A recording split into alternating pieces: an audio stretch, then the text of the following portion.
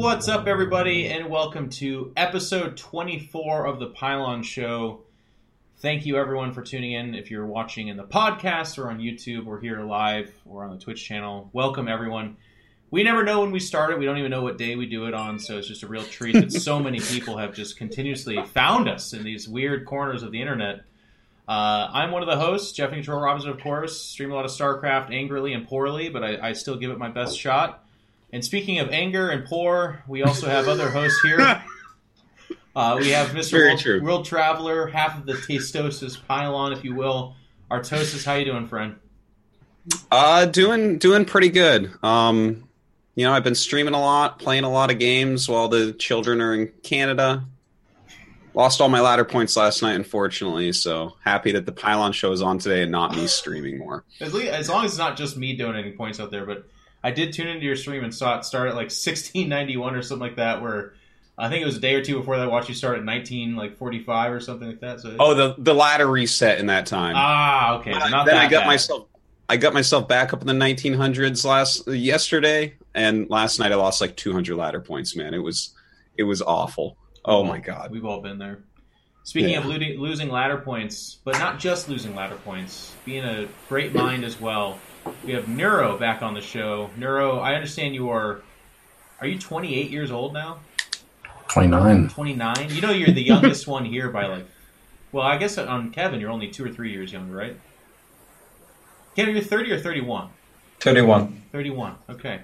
Well, we got the young buck here, Neuro. How is your birthday going? How are you? You just streaming the whole birthday? Is that what you're doing?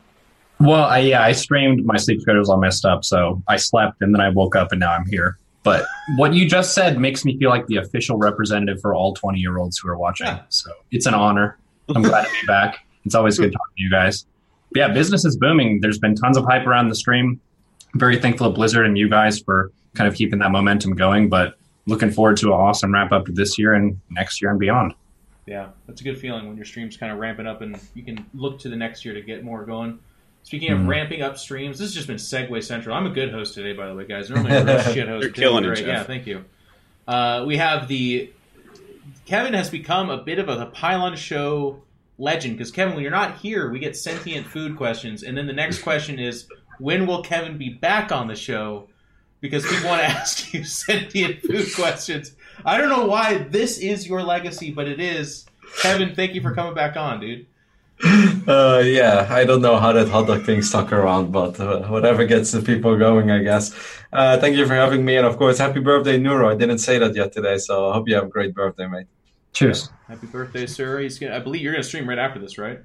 Yep. Did you talk to Cobra? Because the plan will be we'll host him right after this, and if you guys are having a good time here and listening to what he has to say, continue it onto his stream.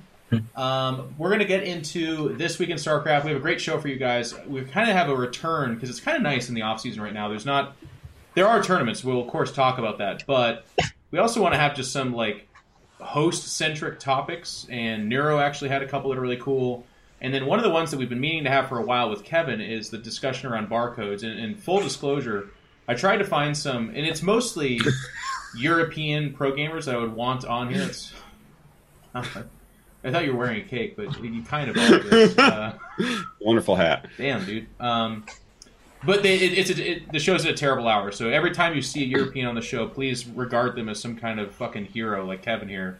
It's like 3:30 where he's at right now, which is this unique, terrible time where it's too early to wake up and too late to stay up. But anyways, Kevin and we'll hopefully have a nice, lively debate about that. And then and this is what will happen, when a pro gamer shows up in the chat, we're going to try to abduct them onto the show. Matt, I'm surprising you with that, if we can. So if any of you fucking European pro gamers are in the chat, we're going to try to have you in here. We like to have parody. Anyways, we're going to talk about barcodes. Dan's about to do This Week in StarCraft. We're going to try to do it really fast, and we want to know from the community what you guys think about that, because the last couple weeks it's been about an hour, and then when I did it was like an hour and a half. It's a long time to make our guests sit there and hear us.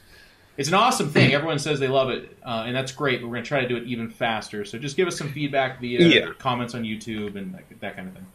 We're going for the ultimate quick this time, so definitely do give the feedback on that. And the thought behind this is the shortest it will ever be.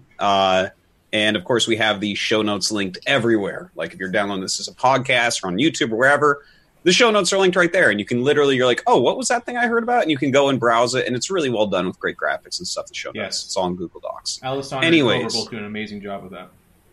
Are we ready for this? This is the 5-minute This Week in StarCraft. Let's do it. Man, every time we say something's going to go fast, it actually ends up taking forever. So I want to see you break. Well, watch this, Jeff in control. All right. This Week in StarCraft 2. If you want to know any more about these, definitely check out the show notes. You see them on screen if you are watching in video form. Passioncraft Open Season 9. Take TV's Penthouse Party 4. I saw that Solar won that. Pretty cool. A laser with a nice run there, too, as well. The WESG is continuing right now. Of course, Scarlet and Neeb were able to qualify, I believe, right off the bat, but there's still tournaments going on. The Star Ladder Ultimate Series Big Money Tournament, that's actually starting tomorrow or the next day, I believe. The Wardy TV Summer Championship is coming up, as well as Banshee Tournament number 6. Ladder Heroes with Fear Dragon is back. Fear Dragon also a part of the 2018 TESPA Collegiate Series. Some actual pretty big names in there, like Jon Snow and BioIce. Africa World 23, that's always a really star-studded tournament. I think that doesn't get anywhere near enough views, so definitely check that out. Of course, the legendary, the greatest, the best of all tournaments, the Pizza Pie, no longer bi-weekly, but weekly. Thank God. Number 42. Can you see how many pizzas that they are?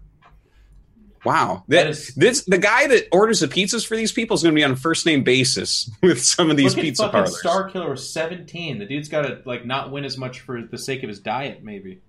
Yeah, it could get bad. All right. And then, of course, we have some upcoming tournaments. We have Home Story Cup XVIII. It's 18, and that's going to be November 22nd through 25th. No doubt that's going to be great. The Ting Open Season 5 qualifiers on Base Trade TV are coming up in the next couple days. The SCV Rush number 140 weekly tournaments. Of course, they've got all sorts of different ones that you can enter into for your skill level. Epic Land 25 in the UK. That's starting in like a day. So if you're in the UK, definitely check out the show notes for that. And then, of course, we have a bunch of AI news. The Kings of the North Probots Season 2 Week 3 is going on. And it's going to be on some Twitch channels. You can check that out. Also, the SC2 AI Ladder Tournament Season 6 is coming up in a day or two. Also, we have the DSL, or I think it's DSCL is actually the abbreviation, but the Dutch Star League. I'm sure you're aware of that, Roddy. You going to be playing that, Roddy? Probably yes. If I'm available, I don't know the exact dates, but yes, if the dates work for me, I will 100% play. Obviously. Well, there's the dates, Kevin. They begin October 3rd, 10th, and 21st and 24th, in the finals of the 1st of December. Well, then the finals work, and I better win the first qualifier.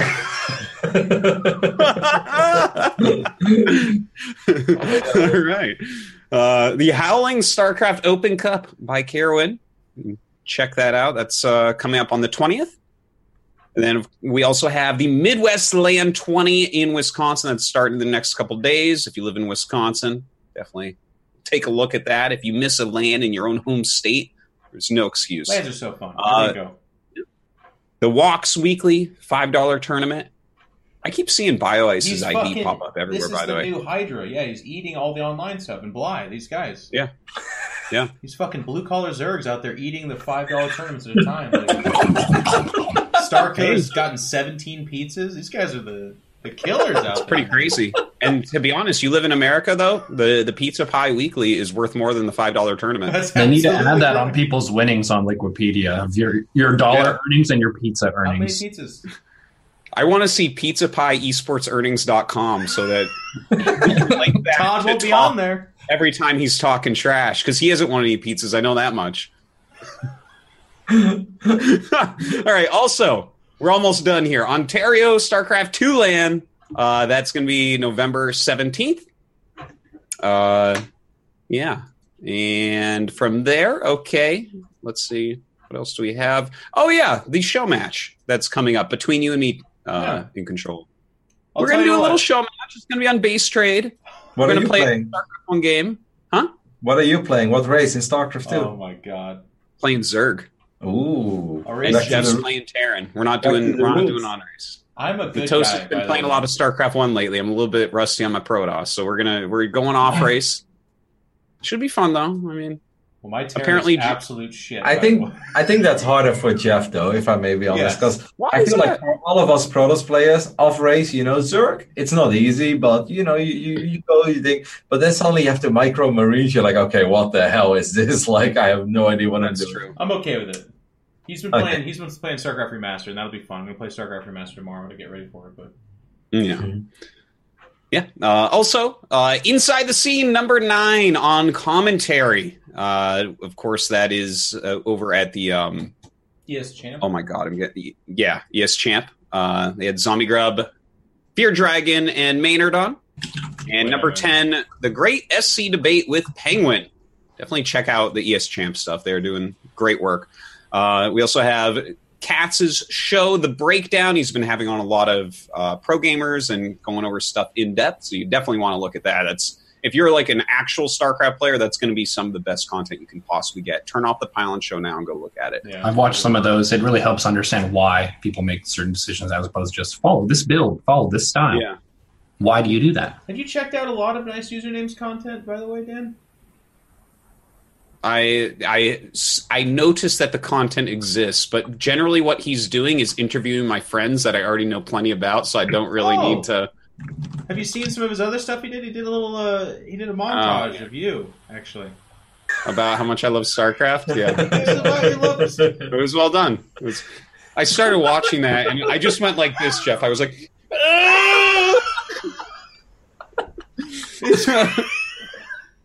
We had him on the show. It was the one you were gone, unfortunately, and he just to pass this on to you because he was very he was worried that you'd be upset because it is very funny and good content, but he did not want it to be like something that made you feel bad. So I'm a real human. I'm a flawed human. I get angry when my fucking vultures don't move or something like that. It's okay. the other funny thing about our lives though is we're on camera a whole bunch. So you said these ridiculous things too, where there's like a nice interview of you being like, StarCraft's just the perfect, beautiful game. Yeah. And then they can also cut to the other moments in your life where you're like, what a fucking terrible game. We've all been there. So, And I stand by both statements. Okay. Life is not black and white. It's not simple. Okay. Right. StarCraft is both beautiful and terribly frustrating. And I'm sure It we'll isn't get. black and white. It's salt and pepper. No. Yes, mostly salt in my case. Speaking of nice username, incoming transmission number 18 with Nathanius. There's also a show match coming up. Parting versus Tasia. Oh, that's fun. What year is it? We also have Pigs Icy Far going on. It's a base race challenge this time. Being good now or being better overall. The Parting and Hero example, an article on VP Esports from Stuccio. There's also a Fear Dragon interview that's on AKShonesports.com. Who will be the next StarCraft 2 world champ? An article on esports.com. And Dark Shrines, who the hell is this, is coming back on October 8th. Okay, and so that does the StarCraft 2 news. Real quick, the Brood War Have At You number 22 finals occurred. Looks like Noob beat Eon in the finals there. The STPL Round 3 is starting up. That's the Shinhan Tank Pro League Round 3 Team League. There's the Bombastic Star League. That's the big thing going on right now in Foreigner Brood War. It's a nice ladder system. You definitely want to check that out and follow that. A lot of the top foreigners will be playing in that. The QCL Power Overwhelming Pro Team League. Also, oh wait. I guess I got to scroll down to these. That's the crank one with the funny names and the amazing teams. Yeah. That's right. That's actually a StarCraft 2 thing, but yes, that's a very cool team league going on. There's also going to be coming up on the 11th of November a big LAN in Moscow for Brood War. In fact, a couple Korean players even flying into it. I know Rapid's going there to commentate. I'm sure that's going to be absolutely awesome. There's also the Brood War AI tournament going on, the SSC AIT6. These yes, of names, course. man. What's up with this? SSCAIT 6. wonder what that even stands Super for. StarCraft I think the Artificial AI. I know Intelligence the AI. Tournament 6? The Student StarCraft AI Tournament. Okay. There it is. There was a ladder reset in Brood War, so you can definitely check that out. And so that's basically this week in StarCraft. Just a couple more things. We're doing the Pylon Show at BlizzCon. That's going to be a StarCraft 1 centered one. That's going to be really great. There's also tickets still available, I believe, for the backstage BlizzCon experience that you can have if you are in that area for BlizzCon and you want to go backstage. And yeah, I think they'll let you backstage into Day9's tent as well if you actually buy that ticket. So don't say that; they'll sell out in like 2 minutes, and then everyone will be so where's angry. the tent? And the last thing we have here, which actually segues pretty well into things that we're going to talk about, Neuro's Bronze to GM run. Join Neuro as he carves a path from the lowest to highest league in the StarCraft 2 ladder. We'll talk about that in a moment. But that's this week in StarCraft. That was the super speed run of it. And guys, give us feedback if that was too fast or something. I thought it was perfect. Yep, I like that a lot. Yeah. You missed the Ruddy sub tournament though. You did. Did I? Yeah. No, it's okay. Hey, it was a solid $150, mate. It's fucking wow. You gave us $750? No, 150. 150. Roddy, I specifically asked you if you wanted it mentioned here. I know, I'm teasing. Well, the thing is, now I'm getting paranoid, right? Because we had Fear Dragon on last time, and he had a tournament in there, and somehow I missed it. It's the only thing I missed in the whole thing, and it was like I was throwing shade on the guy. And you're like, it's not in the notes, and we scroll up, and it's just like flat out right there. You just yeah. I'm trying to go fast. We try. All right. That's really cool, and I thought that was great. Again, let us know in the YouTube comments or post in the thread on Team Liquid. There's usually a thread on Reddit as well. That's the places to check. If you say it in the chat, it'll just be like dust in the sand. Wait, dust in the wind, that's what I meant. And it won't do much for us, so just please post there. Let's get into the topics this week. As I look at... so first one, I guess, is there was more balance patch additions. Was there even more, or is there just the same more that we talked about? There was actually even more. No, there's actually even more now. Even more than before. What? I missed this. I missed this entirely. Yeah. The Cyclone is the new bunker, man. The Cyclone is the new bunker. They're fucking changing the Cyclone again? Yeah, it's not just changing it. It's a new unit. They may as well give it new graphics. I'd say it's the old Cyclone. It's the very old Cyclone. No, not the one that you couldn't stop. Yes, that one. No. It's not the one that just locks on your Nexus and kills it, right? It's not that good. No, it's that one. It's exactly those stats, because the original Cyclone, they would run it up and just lock on my Nexus and go out of range. No, that's the one. And I'd be like, what is going on here? No, that's the one. They locked on to everything. I would chase them with all different army comps, and they would just be like, you're never going to catch me. And they just like drive away. And And then it's like this annoying dance, and you walk away, and then they follow you, and then you turn around, and then they drive away again. No, it's fun. It's that Cyclone. It's that Cyclone. Supply cost increased to 4. Now here's my favorite stuff. Movement speed increased from 4.13 to 4.73, which for those of you listening, that's a 0.6 increase to speed, which is still more than the nerf to Hydras, which was a 0.03. I'm waiting Don't for worry, something. they added to that Hydra nerf this week. Oh wow! Another plus 0.02. No. Yeah. Yes. Okay, well, hang on. One thing at a time, because my brain's already blown up here. Requires a tech lab. That's huge, by the way. Well, hang on, Cobra. I'm reading that. Yeah. Let's put that on screen, by the way, Cobra, so we can show what we're talking about. It's like in the old days where you have to research this one thing and then it just becomes super freaking powerful and locking on things. It's very squishy. Like, it only has 120 HP. So if you have a Phoenix and you have 2 Stalkers shooting at it, like, it almost instantly dies. But yes, what you described before, if you don't have a Phoenix, it's going to be that awkward moment where you chase it and they kill everything and you run away and they follow you. So yeah, it's back. It got changed really quickly too, by the way. That because I remember that was a terrible, like, only 1 week, if I remember, and then they zapped it, right? It was pretty quick that they got rid of that, because it was literally like just people were walking up and killing my Nexus, man. Yes. It was like a terrible week or two of fighting against Cyclones. And the ability autocast now, by the way, is what I'm seeing here in the changes. Wow. But obviously, the one big change right now compared to the old days is that in the old days we had a mothership core, and the mothership core is kind of a slow, stupid, and clunky unit. And sure, overcharge was good, but then they could go out of range. The battery, I think, is a lot better against it because either they have to choose to go for the battery, and then stalkers have more time, or they ignore the battery. But then obviously stalkers can get healed up, and as soon as you get either like an immortal or a phoenix, most likely, I think it's okay. I think it's easier to defend than in the old days. I like that. Yeah, I mean, you're talking about that stage of it, sure. I'm talking about the stage where they just never stop making them, and there's like 35. And I'm like, well, let's see. Colossus are terrible. Carriers are really bad now. What do we have to deal with that? Tempest, I sick.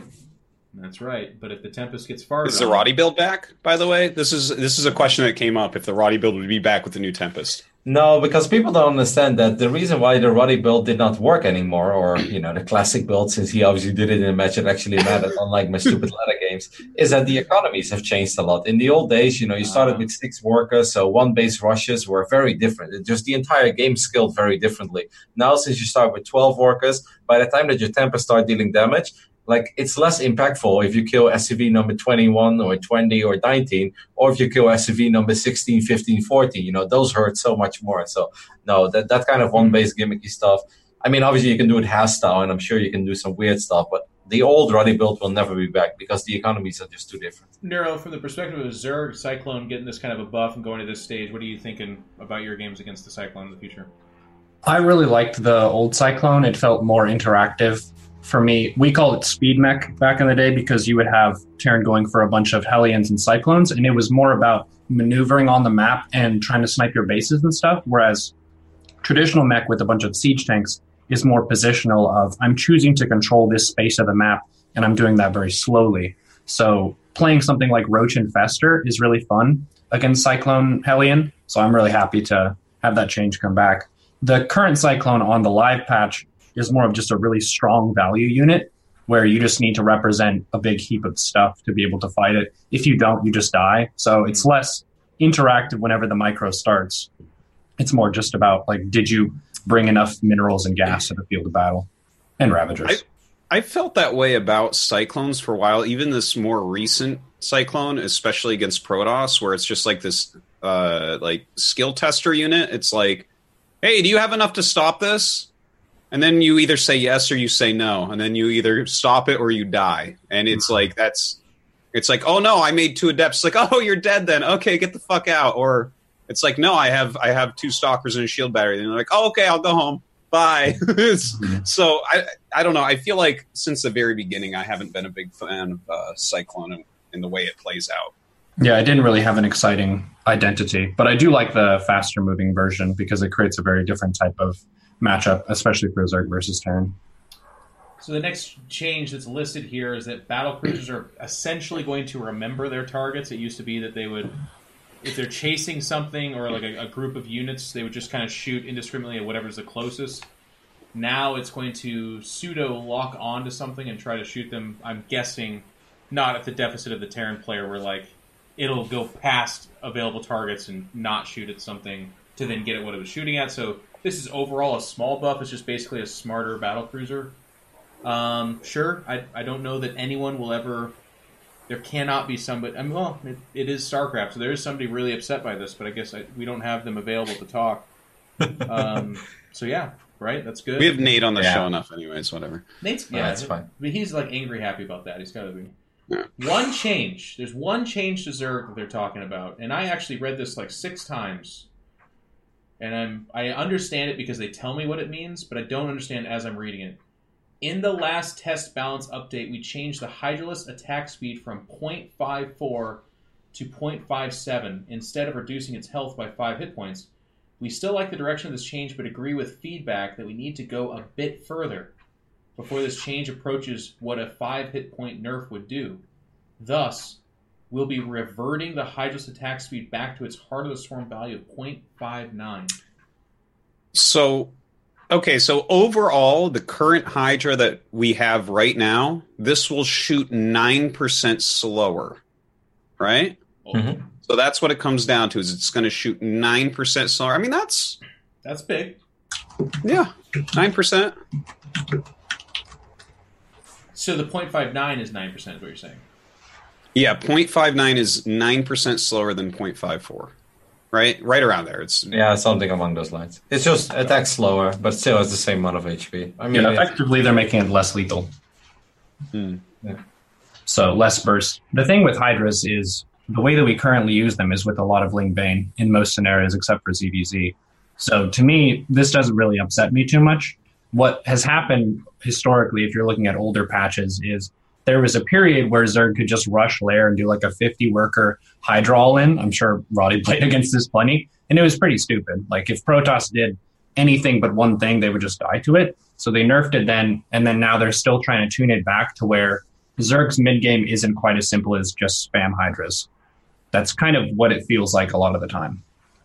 So incentivizing more diversity, maybe more Roach Ravager, maybe more Ling Bane of an emphasis, but yeah, not too concerned about this. That's fine. We'll see. I'll be pretty sad if what goes away is the 15-minute try to survive against a 4 hatchery, 50 drone Zerg that has 0 Evo chambers, no creep tumors, and is just spamming Hydra Ling Bane at me. And I'm like, because it's kind of its own little mini game. I'm like, oh my god, this guy, he's trying to kill me before the game gets interesting, and I'm just trying to hold on to make it interesting. And then, and if you win, they usually are very gracious about it too. They're like, wow, fantastic defense, good game.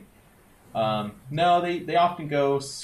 my favorite lately has been What a Race, and I assume he's talking about Protoss. Yeah. I feel like I've been through the ringer, and I'm like, wow, I'm such a survivor. I mean, if you're not even going to upgrade Baneling speed against me, I don't want to hear you whine. It's like... if I defend that, you got to get the fuck out of that game. We'll talk more about that with barcodes, because I think it's a good place for that. Protoss changed. Cobra, start wrestling. Oh, no, there's okay. Cobra and I were wrestling over the mouse because he's in my computer right now. Dark Shrine. Shadow Stride research time reduced from 121 to 100 seconds. Shadow Stride cooldown reduced from 21 to 14 seconds. I personally think that is great. Mm-hmm. It is one of the upgrades in the game that's really fun and explosive and good, but you don't see it very much because the cooldown is such crap that it's basically this, however many DTs I have, this is the one time they get to do it in their entire lifespan. It's very rare to see the same DT blink twice. I personally, and I know this is not going to come as a shock to anyone, I'd like to see it taken even further. Like, I still think DTs kind of like the Reaper, although obviously very different, fit the same thing where it's like once they get blink, you're either way ahead and your plan is to kind of humiliate your opponent and jump on their army and do something about that. It is nothing else. You're never like, oh my god, if I can just let blink finish, then there'll be this counter to that thing they have. It's not. Like it still comes down to, do they have detection or not? The blink part doesn't change that. So I personally would have loved it if the blink upgrade gave them plus 20 shields or gave them a weird thing like the immortal armor or something. I'm spitballing. The point is, make it so that they become a part of an army composition. Because right now it's like DTs only exist if I can eliminate your detection. Otherwise, there's nothing that they do. They catch you off guard, or I eliminate your detection. This blink is a move in the right direction, but I fear that it fits the exact same role. Nobody's like 7 seconds off on the blink. Well, shit, now I'm going to start blinking all over the place. Nope, nobody said that. Besides SOS, he's absolutely going to do it. And he's going to make it work. I agree with you though, Jeff. Like, I love the upgrade, but in general, whenever I research it, I kind of already know that I'm most likely going to win unless something very weird happens. I rarely win a game because only Blink DTs just finished up or Shadow Strike just finished up. Yeah. So I think this is really cool, and this definitely triggers me to maybe get a little bit more. But I still have the same feeling. Like I'm gonna get it if I feel like it's gonna make me win. Because the biggest deal is right now that they're obviously very expensive, and if you play against Zerg, I mean, Banelings just absolutely freaking annihilate them. So that's obviously not really an option. And if they don't have Banelings, well, then the armies become a lot less scary anyway in general, right? Mm-hmm. So I don't know. I think someone like SOS, this is not even to be a fanboy, but since he freaking made it work in GSO Codes, and it wasn't even winging it, and he wasn't even ahead. Like, he got ahead because of the build. Yeah. If you give him this, I actually believe that he can do something with it. So I think we'll see cool stuff, but I'm also with you. Like, maybe even a little bit more, but it's definitely a cool little change. It is, and I don't mean to take up the time and be too overly negative about it, because it is moving in the right direction, but I personally would love the DT to have... And you know what? I'd be okay with taking this to the moon. Maybe any change I'm talking about, you make it like at Fleet Beacon level, which is ridiculous, but whatever. Like a Fleet Beacon unlocks another upgrade on the Dark Shrine. It's just that DTs, like I said, literally fall into one category, and that is, oh, we're in this scrappy 45-minute game, I've killed all your orbitals, and now I can kill you with DTs. With Blink or not, that doesn't matter. It's just they don't have detection. Like the Blink doesn't do anything. So one thing that I think is really tough to balance too is the difference between common strategies and niche strategies, and how a lot of times you can get one of those niche upgrades and then build around it. We can talk about this later with like the Catharsis and Roddy style specifically, and how you can create a play style that makes it solid, that perhaps doesn't work at the GSL level, but it could work in GM, maybe pretty high into GM. And that's a pretty cool aspect of the game too. I feel like not everything should be equally accessible and common. There are going to be some of those rare strategies. And you do have the advantage, too, of playing off meta with something that catches a lot of people off guard because they don't get to practice against it as often. Fair enough. Very true. You're talking the only guy that opens up Forge Expand still in Planet Earth. Next up is the Carrier. Without reading this, I'm going to assume they're like, maybe we went a little bit too far, right? Yes. Interceptor damage changed from 8 times 1 to 5 times 2. Interceptors will get +1 times 2 per air attack upgrade instead of 1 by 1. Interceptor release periods change from 0.36 to 0.27. Is this enough, Kevin? Or Carrier's back? The way that this is going to work, I mean, if the build time is still as decreased as it currently is, I actually believe that like now the Carrier is almost as good as it was besides Gravity and Catapult. So the way that I see the Carrier now is how we could see the Void Rays in the very old days, where sometimes you have to charge up on your own stuff before you fight, right? Like, imagine if you do that with the Carrier. You just attack your own Nexus. All these interceptors come out slow, but then you switch it to the fight, and then they will still go mental, because then they are still carriers. So it's mostly just that you can sit there and just, like, shoot them out one by one. But I think if you do a couple cool things, you shoot at some rocks or whatever, and then you just switch. Carriers is still good, and now you build them, like, 20 seconds faster. So this is actually, I think this is cool. I like it. Because at least they're useful. I mean, previously, the way they were on the test map, I mean, they were absolute garbage. Come on. Like, even Queens could shoot down the interceptors. Okay. Well, that's good. And that's people do that in Brood War as well. They attack something with their carriers before they go into battle, just to make sure interceptors are out. Mm-hmm. And there's little micro tricks where you can like attack your own unit but not have it deal damage. Right? You give a move command real quick or something. Okay. Well, I mean, that's cool, right? That kind of stuff. I think we all like it. Anything where you can see someone putting thought and micro into something, I think we all appreciate more. Sorry, go ahead, Nero. One thing that I think is conceptually hard about the Carrier, especially coming from a Zerg perspective, is that it is one of the most distinctly Protoss units. It makes Protoss feel powerful and like it has that really advanced technology and stuff. So in the sense, you kind of want that for Protoss to be unique from the other races, to have a really powerful capital ship, but still keeping it interactive in a way that people feel like there's a way that they can work around it and work against it and that kind of thing.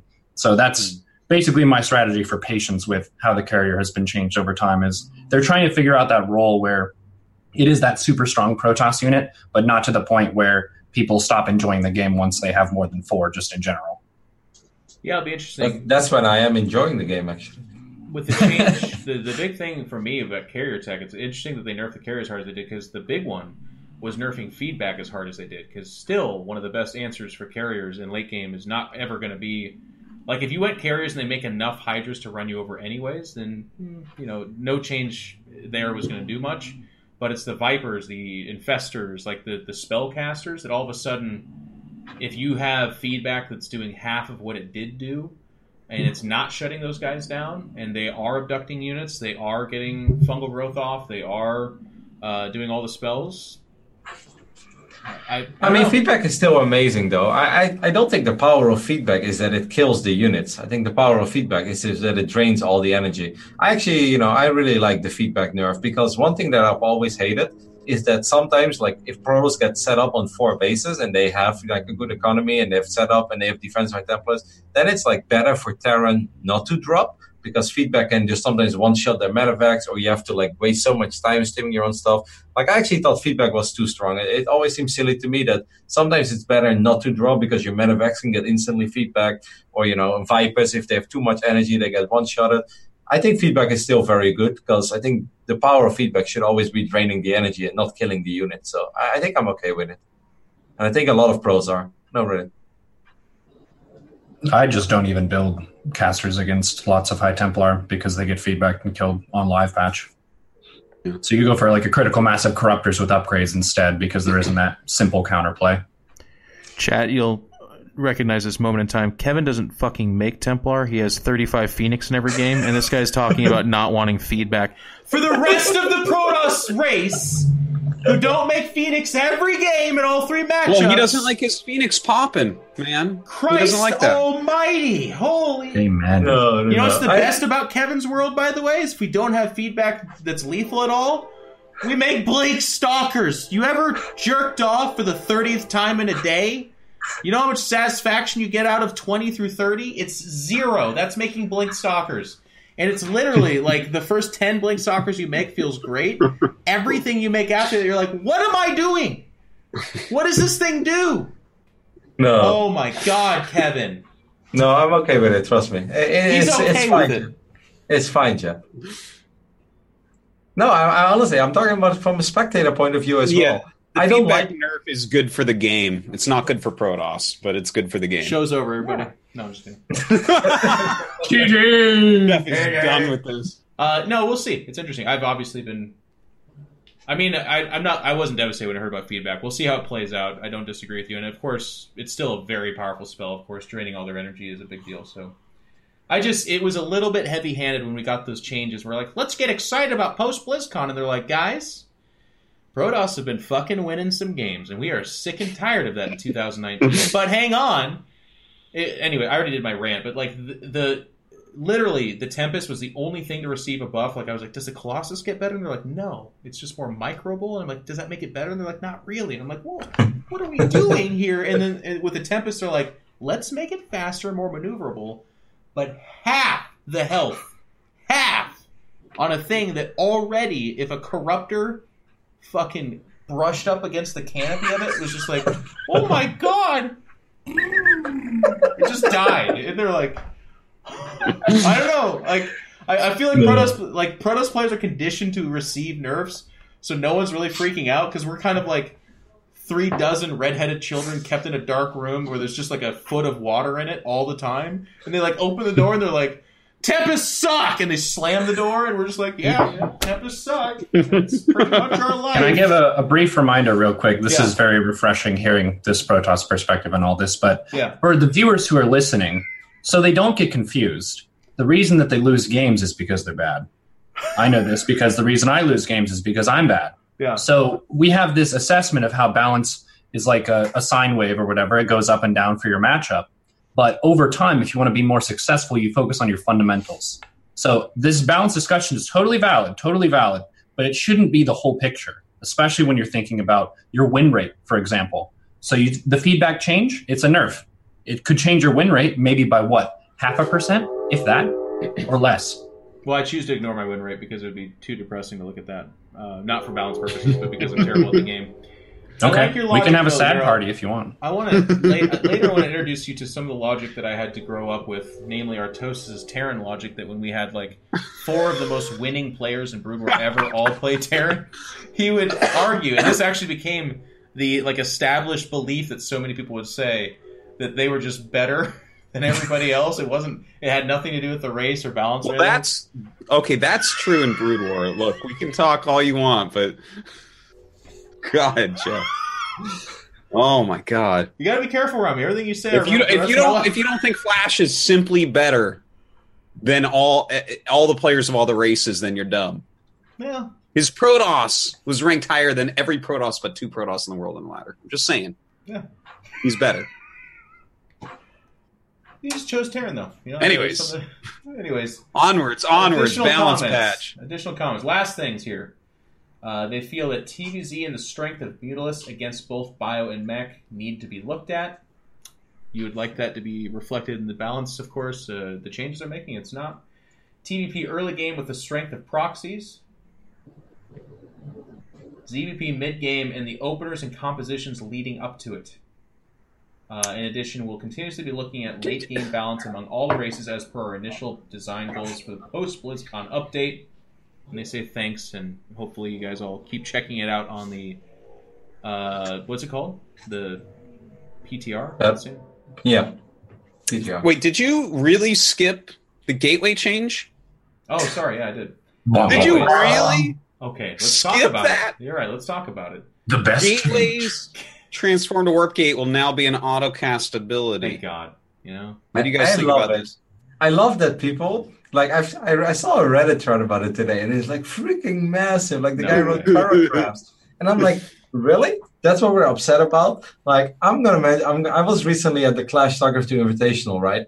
And I accidentally touched, or I was browsing on Lambo's keyboard. You know what happened when I tried to type a G for Google? It went brrr, like 9 Gs immediately. I was like, oh my God, all these freaking European Zergs have like a repeat rate of like 0.001% or something. So they make units in like the blink of an eye. And then people wonder why they have like 1400 APM. Well, because of all these insane repeat rate nonsense.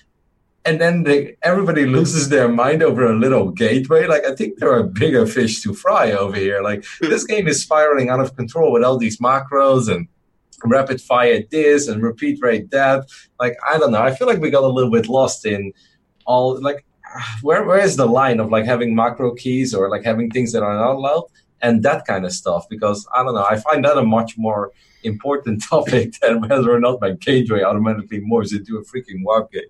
Who's losing their stuff over this gateway change? It's purely a convenience buff. Yep. Yeah. What am I going to die to a timing now that I wouldn't have died to before because they forgot to warp one of their gateways? Exactly. Really? Yeah. Yeah. If you did forget that, then you're just not paying attention. I think before we move past this topic, I just need to make kind of a PSA. If this kind of change, really, if you emotionally felt anything, like really strongly when someone announced that gateways will auto-turn into warp gates, more fiber, do some squats, but mostly just get outside. Because this is the first sign.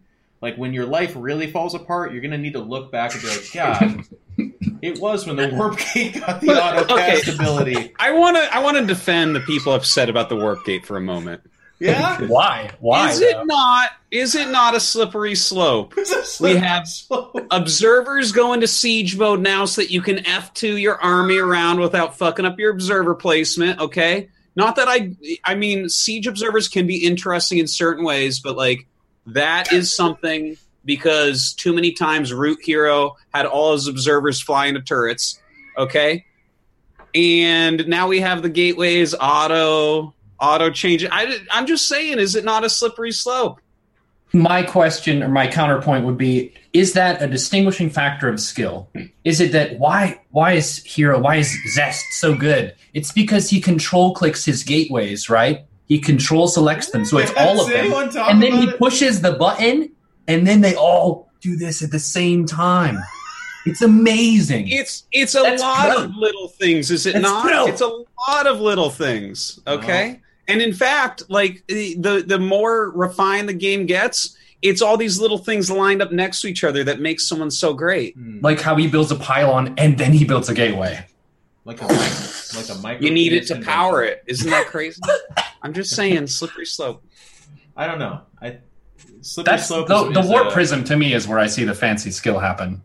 It's not in the gateway changing. So if you can imagine, in the debate world, we always took umbrage with the phrase slippery slope because it's like this really crazy concept of, because anything is, like any change at all, you can always just be like, slippery slope. And it's like, well, what are we really saying right now? So I feel like with this, if the fear of warp gates auto changing is that the entire game will become auto, guess what? The SSCAIT 6 is already fucking happening. Robots are taking over, so just deal with it. I will say one thing. Please. When they had Inject on AutoCast in the Legacy beta, that was one of the saddest periods in my life.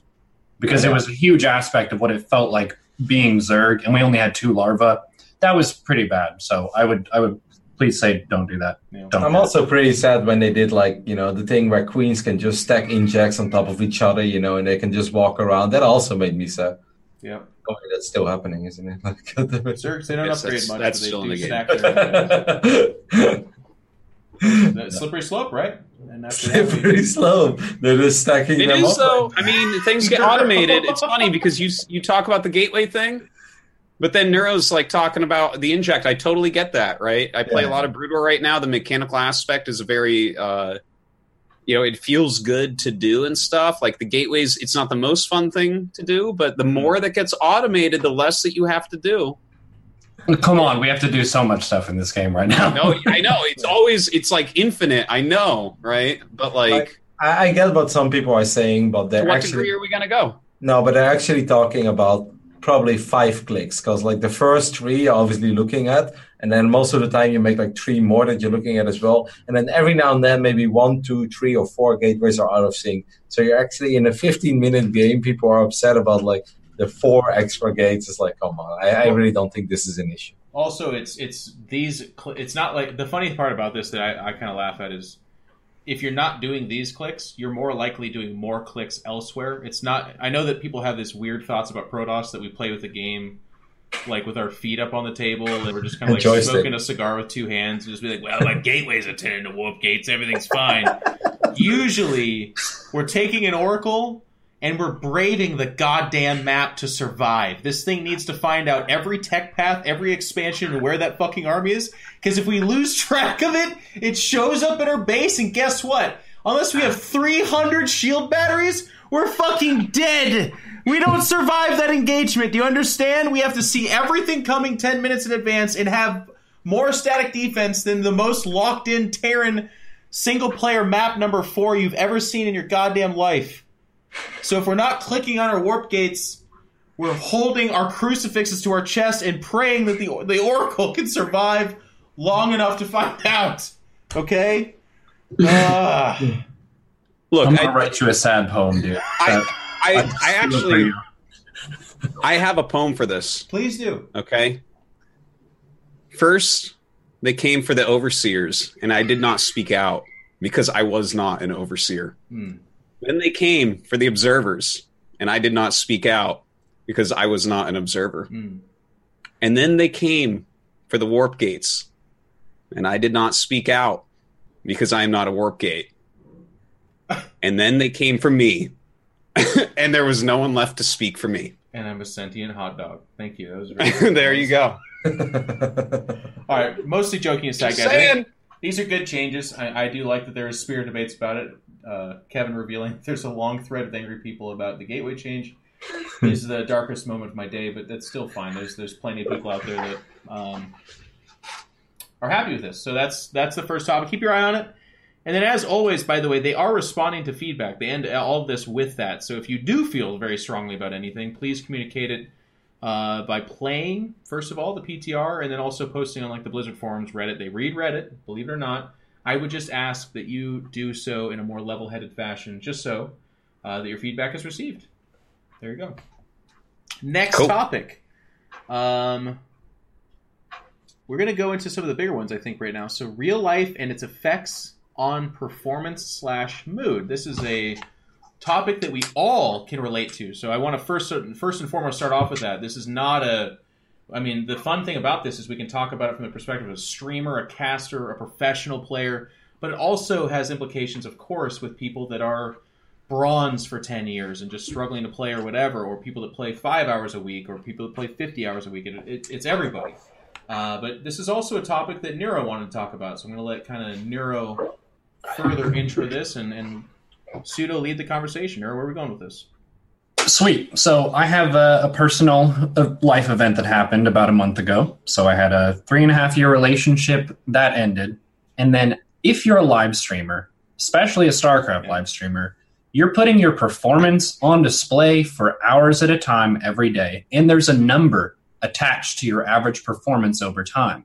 So when stuff happens in life, you think about your brain like a processor, you're processing stuff. Even if I'm live, even if I'm playing Zerg, I'm reading the chat, I'm memeing about, listening to music, having a good time, I'm not actively thinking about a life event that happened. There's a background process that's eating up like 10 to 15% of what I'm trying to process in the moment. And I get kicked out of GM, straight up, and I'm out for a week. It's not that I don't understand StarCraft anymore. It's not that I can't figure out what a good play style is. It's just that I have something else going on at the time that's affecting my performance.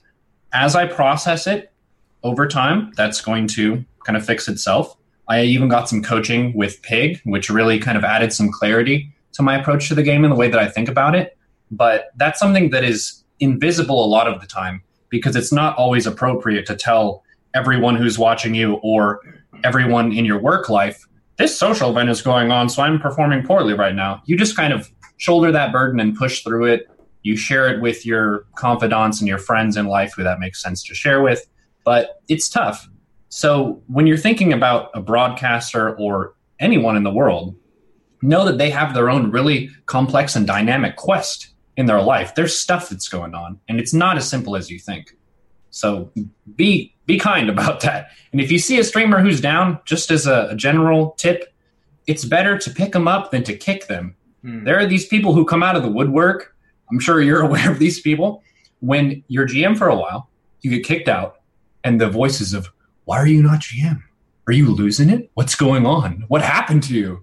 And it's like, you failed as a person and you're broken now, when really you're going through some crap and it's tough and you're not clicked in, you're not engaged, you feel like you're not fully expressing yourself, and it's already hard just to kind of go down through that. So you don't additionally need people to throw vegetables at you while you're already kind of down on your luck. So that's a thing that is kind of a universal human experience. And with StarCraft, the beauty of it is that we have a very brutal number attached to that. So we get to ride it and see how big it is. So for an example, in my path, I went from being about 5.5K, and then I had this life event. I go down to around 5.2, which very clearly kicks me out.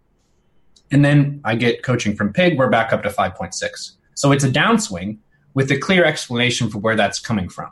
Everyone's going to have those. So you should think about yourself as a player, not as I'm this MMR of a player. You're more like this MMR, where it's plus or minus 300 or so, depending on your condition and your performance. This is a great topic. I can talk a lot about. I'll start with a couple funny, well, not funny, but it's interesting because I have a lot of perspective on this, actually.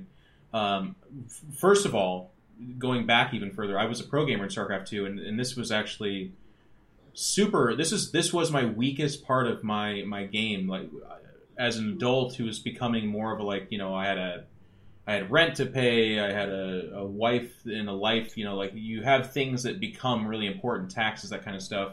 Whereas when you're a 17-year-old playing in your parents' house, you don't think about any of those things.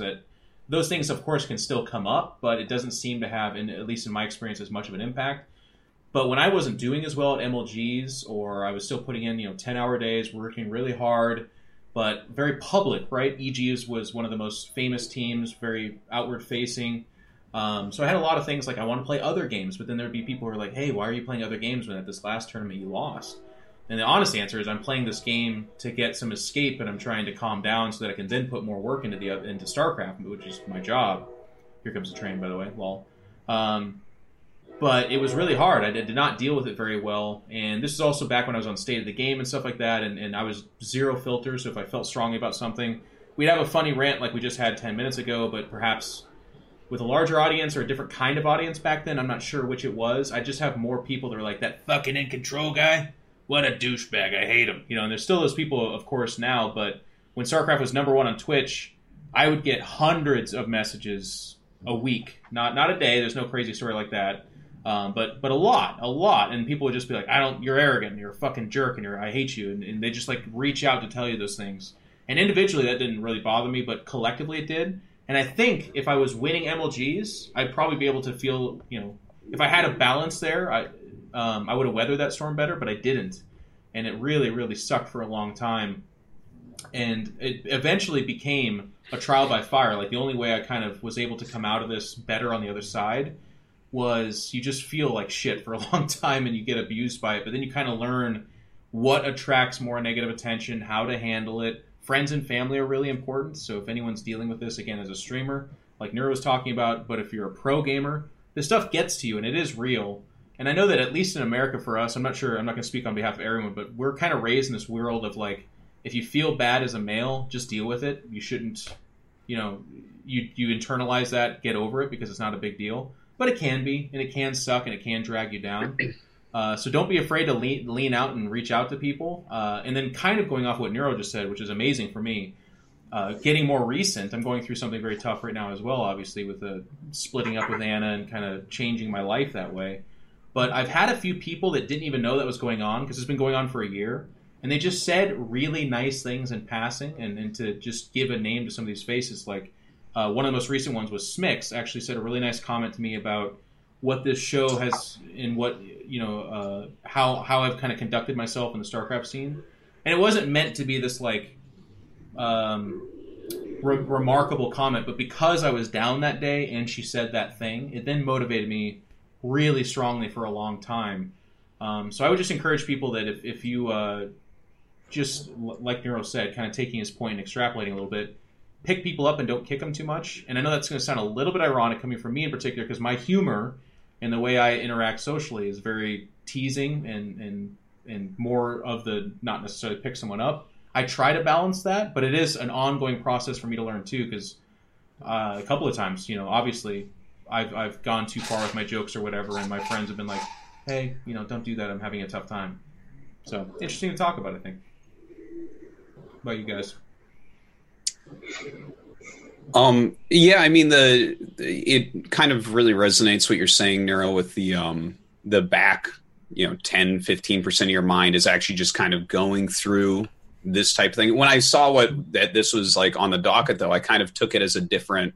I thought it was going to be a different subject that we were talking about, where real life and its effects on performance and mood, and like, because like definitely I've had hard days. I had my dog die this year and stuff, and like that was a period where I couldn't really perform, and I just lose MMR and stuff. But for the more day-to-day stuff, I find as well, especially like keeping the way that your performance and mood are so linked, right? Like I can tell before I get on the ladder. And I'm sorry, this is a little bit different from what you guys were just talking about, but like before I get on, I will know pretty much how I'm going to do, because my mind will either be like calm. Like if I can get my mind calm and I'm not really thinking about things, I know I'm going to crush it. I'm going to go up MMR.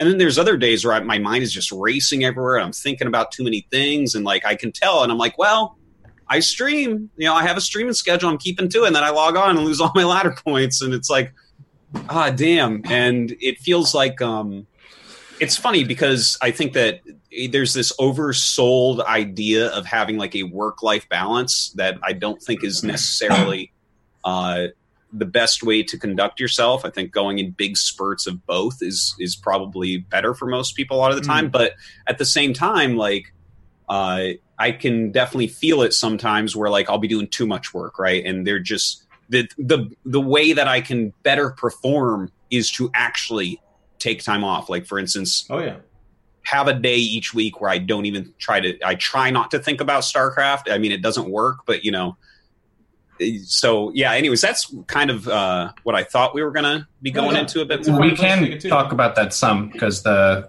concept that I think about there is the lead up to your practice, and how basically when you wake up in the morning, you're working from your freshest state of mind where there isn't really anything on your mental desktop yet. And then every time you do anything, that is a part of your day, and that kind of occupies some space in your head. So you've got checking Twitter, checking email, you've got your early morning routine, you've got other people who are contacting, you have to handle something, you've got adulting like IRL stuff. All of that is occupying a little different space. And the more of that you have leading up to your ladder play, it feels like the less clear you are when it comes to focusing on what the opponent is doing. Because that's the really hard part, right? Is StarCraft isn't just you doing what you do. It is you also kind of leaning forward and saying, what are you doing as well?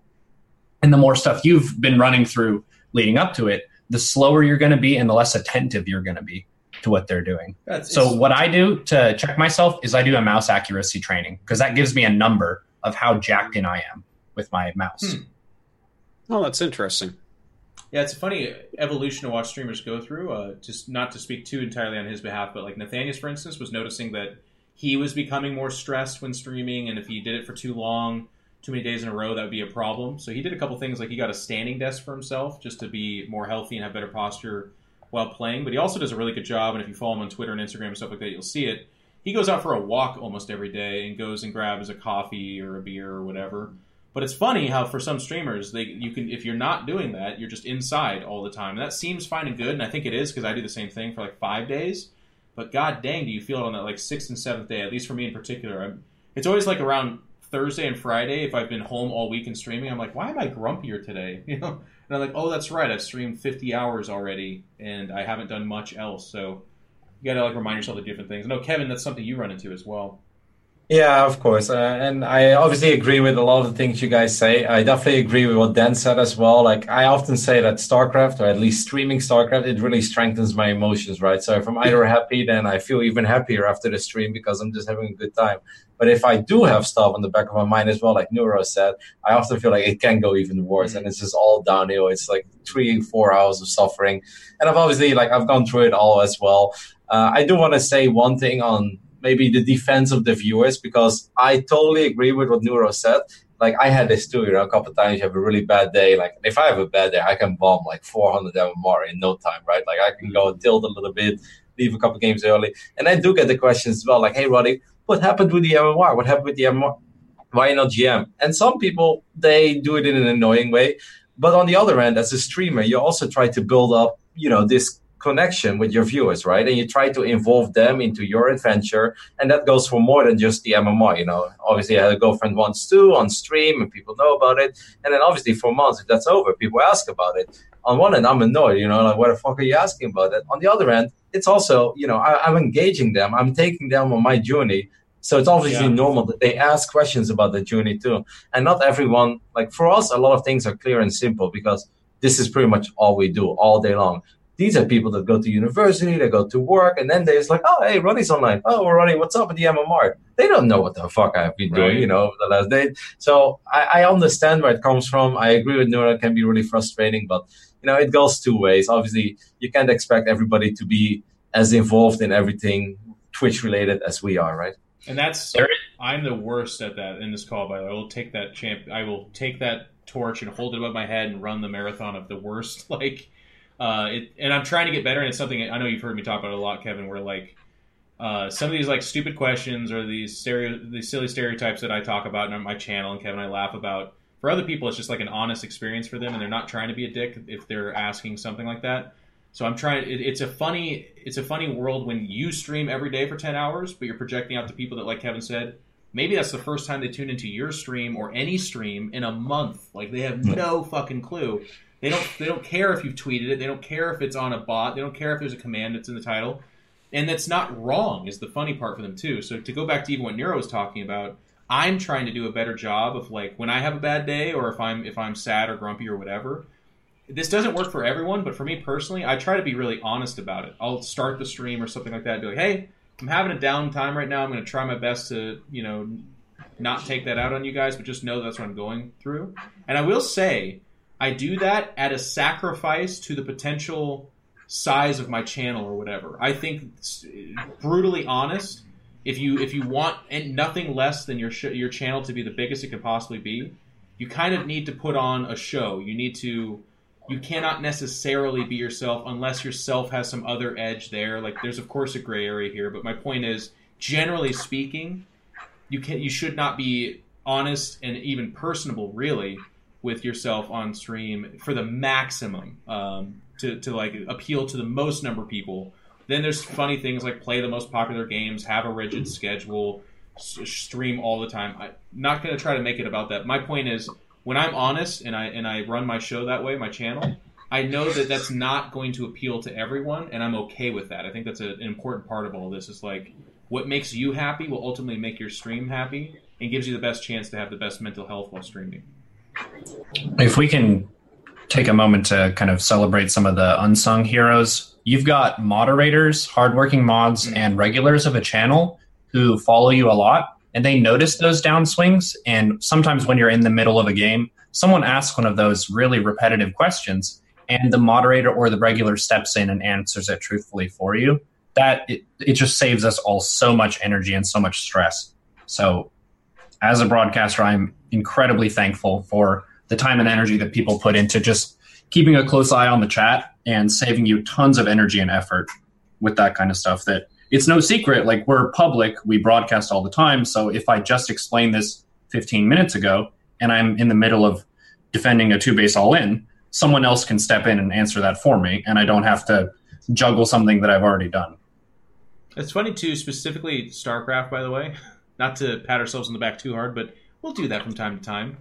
It's so funny how, if you are going through something mentally, how it literally does affect your StarCraft performance. And again, I know that's not just StarCraft, so if you're a top-tier CSGO player or Dota 2, I'm sure it impacts you as well. But I've had days where if, like, I'm having a really bad day, I'll do something in StarCraft and be like, that was the stupidest thing I've ever seen in my life. And you're, like, living a weird dream, like a lucid dream as you're doing it, and you're like, this is dumb, and it's terrible. And it's so frustrating, too, because StarCraft is, like, we have so much of our pride tied up into it, and we're public, so when we suck and we know we're sucking and everyone sees us sucking, you're like, please nobody talk about what everyone's experiencing right now because that's going to hurt my feelings. Like, Jeff, since you were talking about slippery slopes before, if I have days like that, then I also start doing things while I'm saying I shouldn't do it. And it's like, I know. Yeah. I'm like, I really shouldn't walk with 4 stalkers to the other side of the map right now because worst case scenario, he's got 6, and best case scenario, he's got 4, and I still can't win up a ramp. But here I go, just walk, lose the stock. I'm like, why do I do that? It's like I'm talking, but it's slippery slope, man. Slippery slope. They do exist. And the funny part about that, too, is you'd think that if you talk yourself through that, it wouldn't then anger you.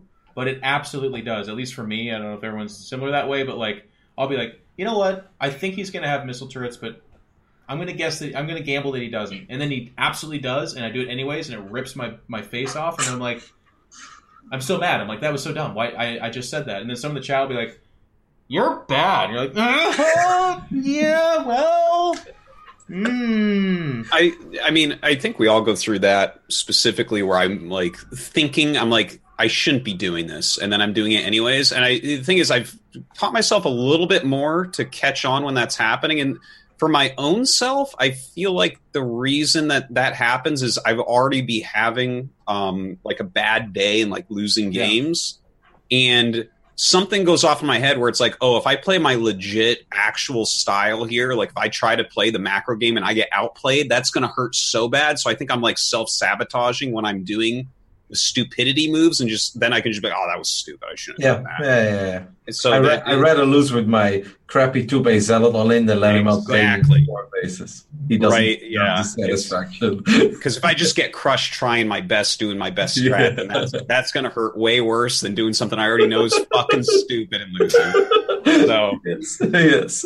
One of the joys of streaming, not only do you get to show mistakes to someone else, you get to show your really, really stupid mistakes to hundreds or thousands of people at a time. Oh, yeah. It's all there. I had 25 Banelings, and I accidentally clicked the detonate button, and then the Terran shows up with their timing. I'm dead. And you all got to live that with me. It's a painful moment for sure. The good thing about StarCraft is it happens so often, though, that you're a little bit conditioned, right? Like, bad mistakes, I mean, I make them a lot, so it doesn't even like affect me that much anymore. For me, I know we all handle it very differently, but for me, like, I'll leave my base, like, I think he's going to drop me, and then it shows up and kills me, and I'm like, oh, well, and then someone will be like, if he thought, why did you leave? And you'll be like, because I'm stupid. I don't know. Sorry, you were saying something, Dan. I wanted to mention because, like, Nura, you were mentioning, I think, maybe you were too, Jeff, about how like you'll wake up in the morning and you have all these things you got to do, like you check your email and your Twitter and all these things, and it's adding to your brain. And I actually read a book basically about this that was like probably the most helpful book in terms of practicing StarCraft that I've probably ever read, called Deep Work by Cal Newport. And it's like it just kind of talks about this type of thing where it's like, oh, are you gonna do this seriously for 3-4 hours or whatever? Well, okay, batch your life up a little bit better. Don't check Twitter and email right before. Nowadays, when I'm about to stream, if I see my mind is really cluttered, I try to write down all the things I'm going to do after the stream that are on my mind now that I'm trying to think about, and then just kind of be like, okay, that's written down. I put it next to my keyboard. We'll look at that after the stream, and stuff like that helps. But I think that's anyone that's this talk is really striking home for you. Probably get a lot out of that book. And to feed off of Dan's thoughts, I think we're going to segue into our next subject, but I just want to kind of thank you, Neuro, for bringing this up. And I actually think these kind of topics are interesting because they're a little bit uncomfortable talking about how we feel and what's going on and real life impacting us playing a video game and stuff like that. And I know that for a lot of people, it's easier to just like kind of scoff and be like, nerds, what are you doing? But just know that we're all fucking humans, like the guys on the show and the gals, and then also you guys listening. And I think it's really cool to humanize that and talk about shared experiences and talk about how we deal with it. And hopefully that can find some nice things for people out there that are going through similar stuff. And just know that those are the kind of questions too that, again, in the Discord or in the comments on YouTube and stuff like that, if you want further discussion on that or you want to connect with somebody about that kind of stuff, we're out here. But we're real people, and StarCraft is like the game that we all love and anchor our lives around, but it doesn't mean that our lives don't continue to have ups and downs, and it affects how we feel about everything. So I think that's really cool to talk about. Moving on to the next subject, which is a little bit similar but different. I say similar because I kind of, in my mind, think about this as a nice way to deal with the subject we just talked about. But the subject is respect for opponents and creating catharsis in your StarCraft 2 experience. And this is another one that Nero brought up. But I think this is a huge subject that this is where I would gather 300 pro gamers and be like, let's have a talk, because this is something that I think needs to be said to a lot of people and talked about in front of so that they can entertain the idea of why this would be beneficial to them. But Nero, if you could again introduce what you were thinking about this. So I'm super hyped that Roddy is the guest because he's probably my favorite example for this kind of scenario. But catharsis, for people that don't know it, is when you're finding some release for some emotions that you're carrying, some resentment or whatever, and then you do an experience or an activity and you let that go in a way that allows you to mentally relax about it.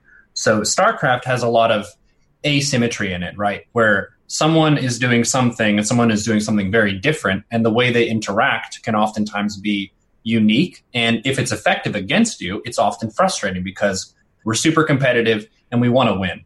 So when you've got 15 Phoenixes that fly over your base and you have spores, but they still just pick up all your drones and kill all of them, you feel sad. You feel very sad. And that sadness is just with you. You're like, that was a good play. I mean, I lost, but I'm upset. I try to be classy and professional, that, but I don't like to lose. So being able to take that, and we had a drinking stream on Sunday. I take that, and I love that Phoenix DT stuff. And I'm playing a 2v2 with Vibe against Pig and Livy, and I'm swooping in with Phoenixes, and Livy says in the voice, "Oh, this is rough." And I say, "No, this is Rotterdam." And I pick up all the stuff and kill it. And it makes me feel like relaxed. Like I can appreciate the beauty of the style. I can see how it works. I get to do it. And then the next time I face Roddy, it's not about like, ooh, I don't like the way he plays. I know how he plays. He plays in a unique way. And if I want to beat him, I need to play my very best and just play well and respond to what's happening. And it becomes a really awesome StarCraft experience where people say, well, are you just being sarcastic about your compliments? No, I genuinely believe that. If you have created a style that has been able to best me, and it's my full-time job to play this game and stream it, I respect you. Even if you cannon rushed me. Even if you drop whatever into my base and killed me. Too bad.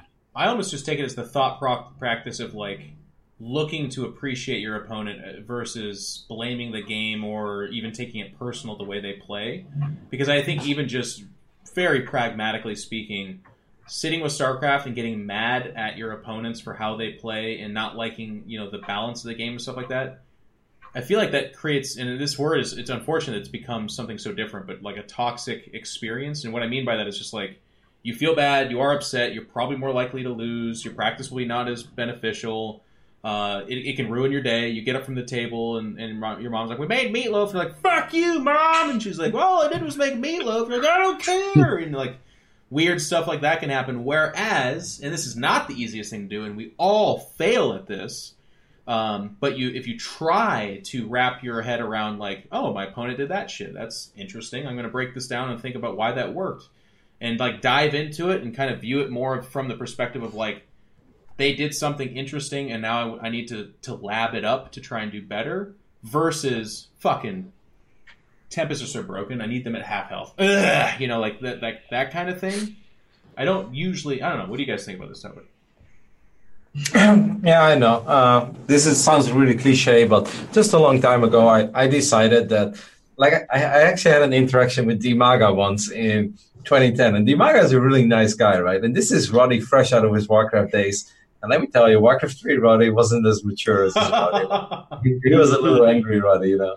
I got people request to not sit next to me at tournaments because Todd, Todd, but others too.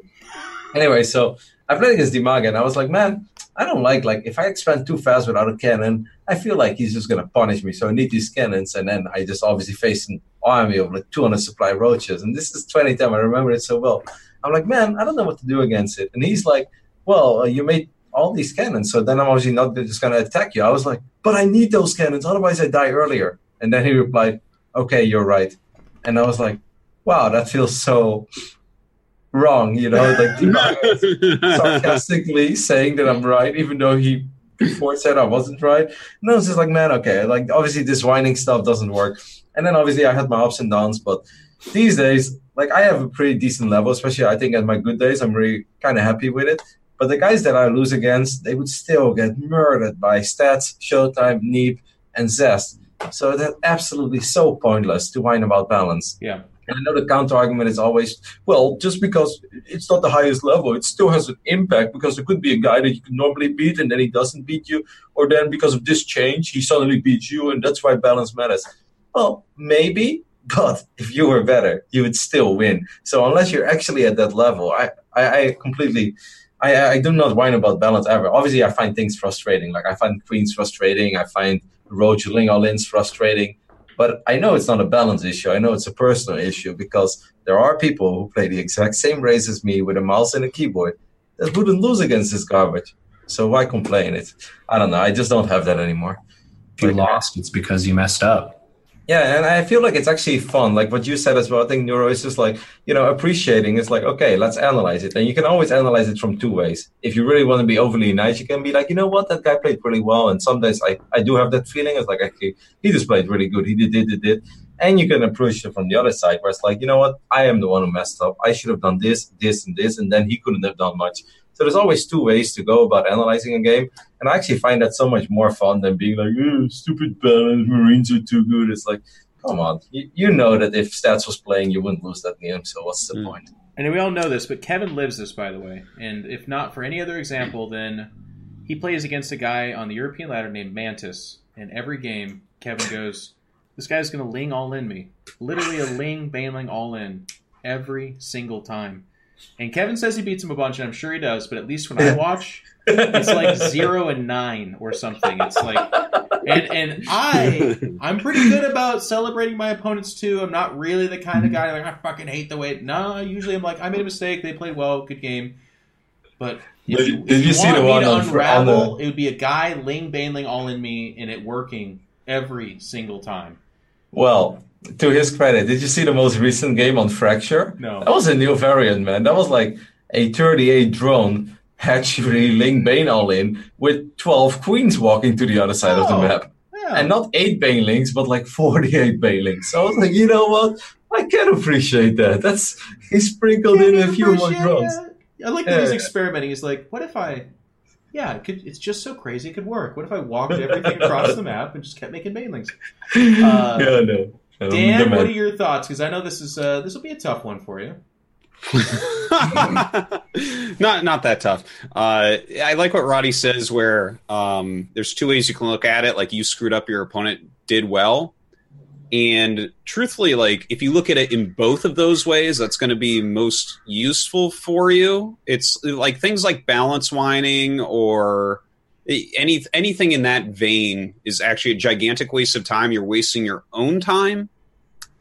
Because that's how you're not going to learn, because you're putting the onus somewhere else. Whereas if someone beats you, you should look at two things. First off, what did you do wrong? Because you've always played wrong. Everyone always plays wrong every game.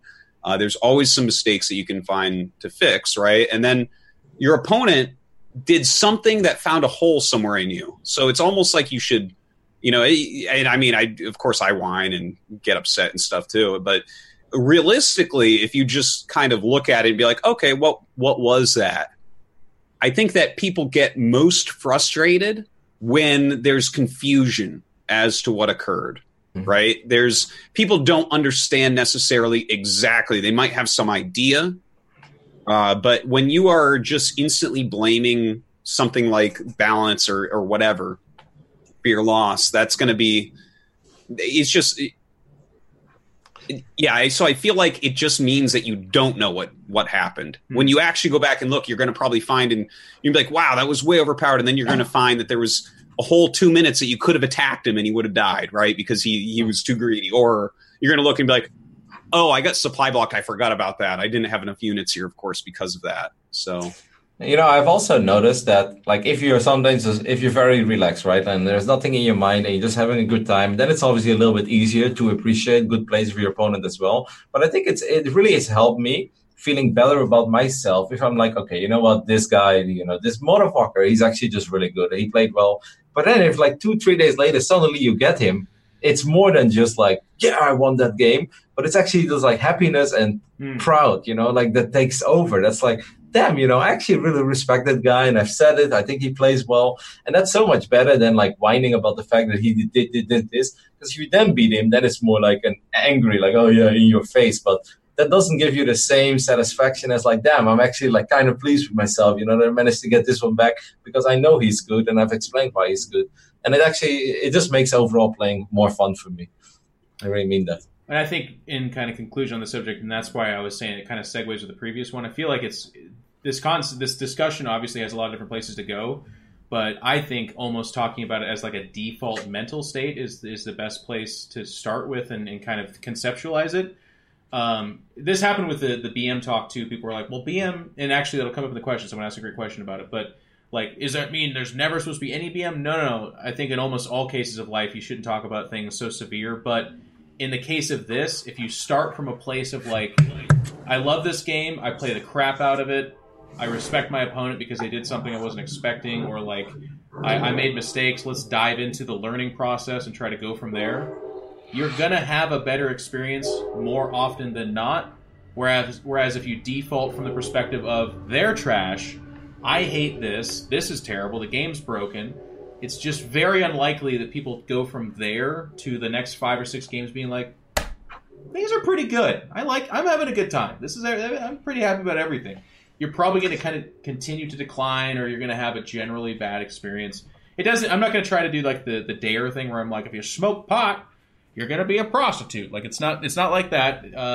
You don't have to have the worst life ever. In fact, you can be very salty and mad like Dan and have a great life. But you could probably give yourself a better chance to have a more optimistic and positive experience if you default somewhere in the realm of, I'm excited, not even excited, but like, I lost, what did I do wrong? What did they do so different? Let's take a look at it. I think venting is a part of the experience, though, and everyone does it just kind of in their own way. I vent as well. So I had a game against Pig on the Australia server where he went 13-12 against me, and I had spikes the entire time. And my drones were all killed in the middle of the spike. And I told him in the game chat, go take a shower. Because those MMRs are on your conscience forever now. You can take those 12 MMRs. I don't want those. Those are vile and nasty. And you should go cleanse yourself for what you did. And it's all in that kind of friendly banter thing, right? Where I'm not attacking his character. I'm just articulating the way the situation felt to me. And we have great rapport with each other. So it was one of those things where I get to vent.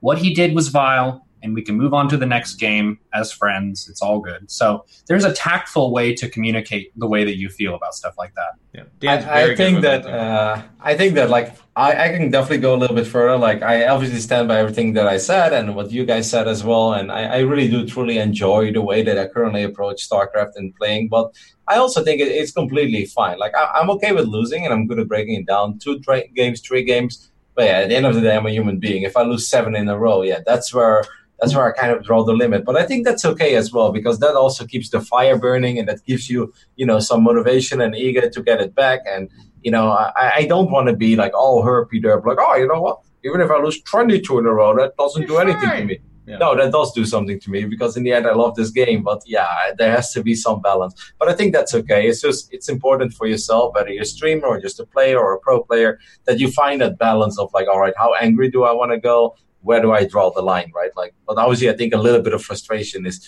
totally fine, or even a little more than just frustration.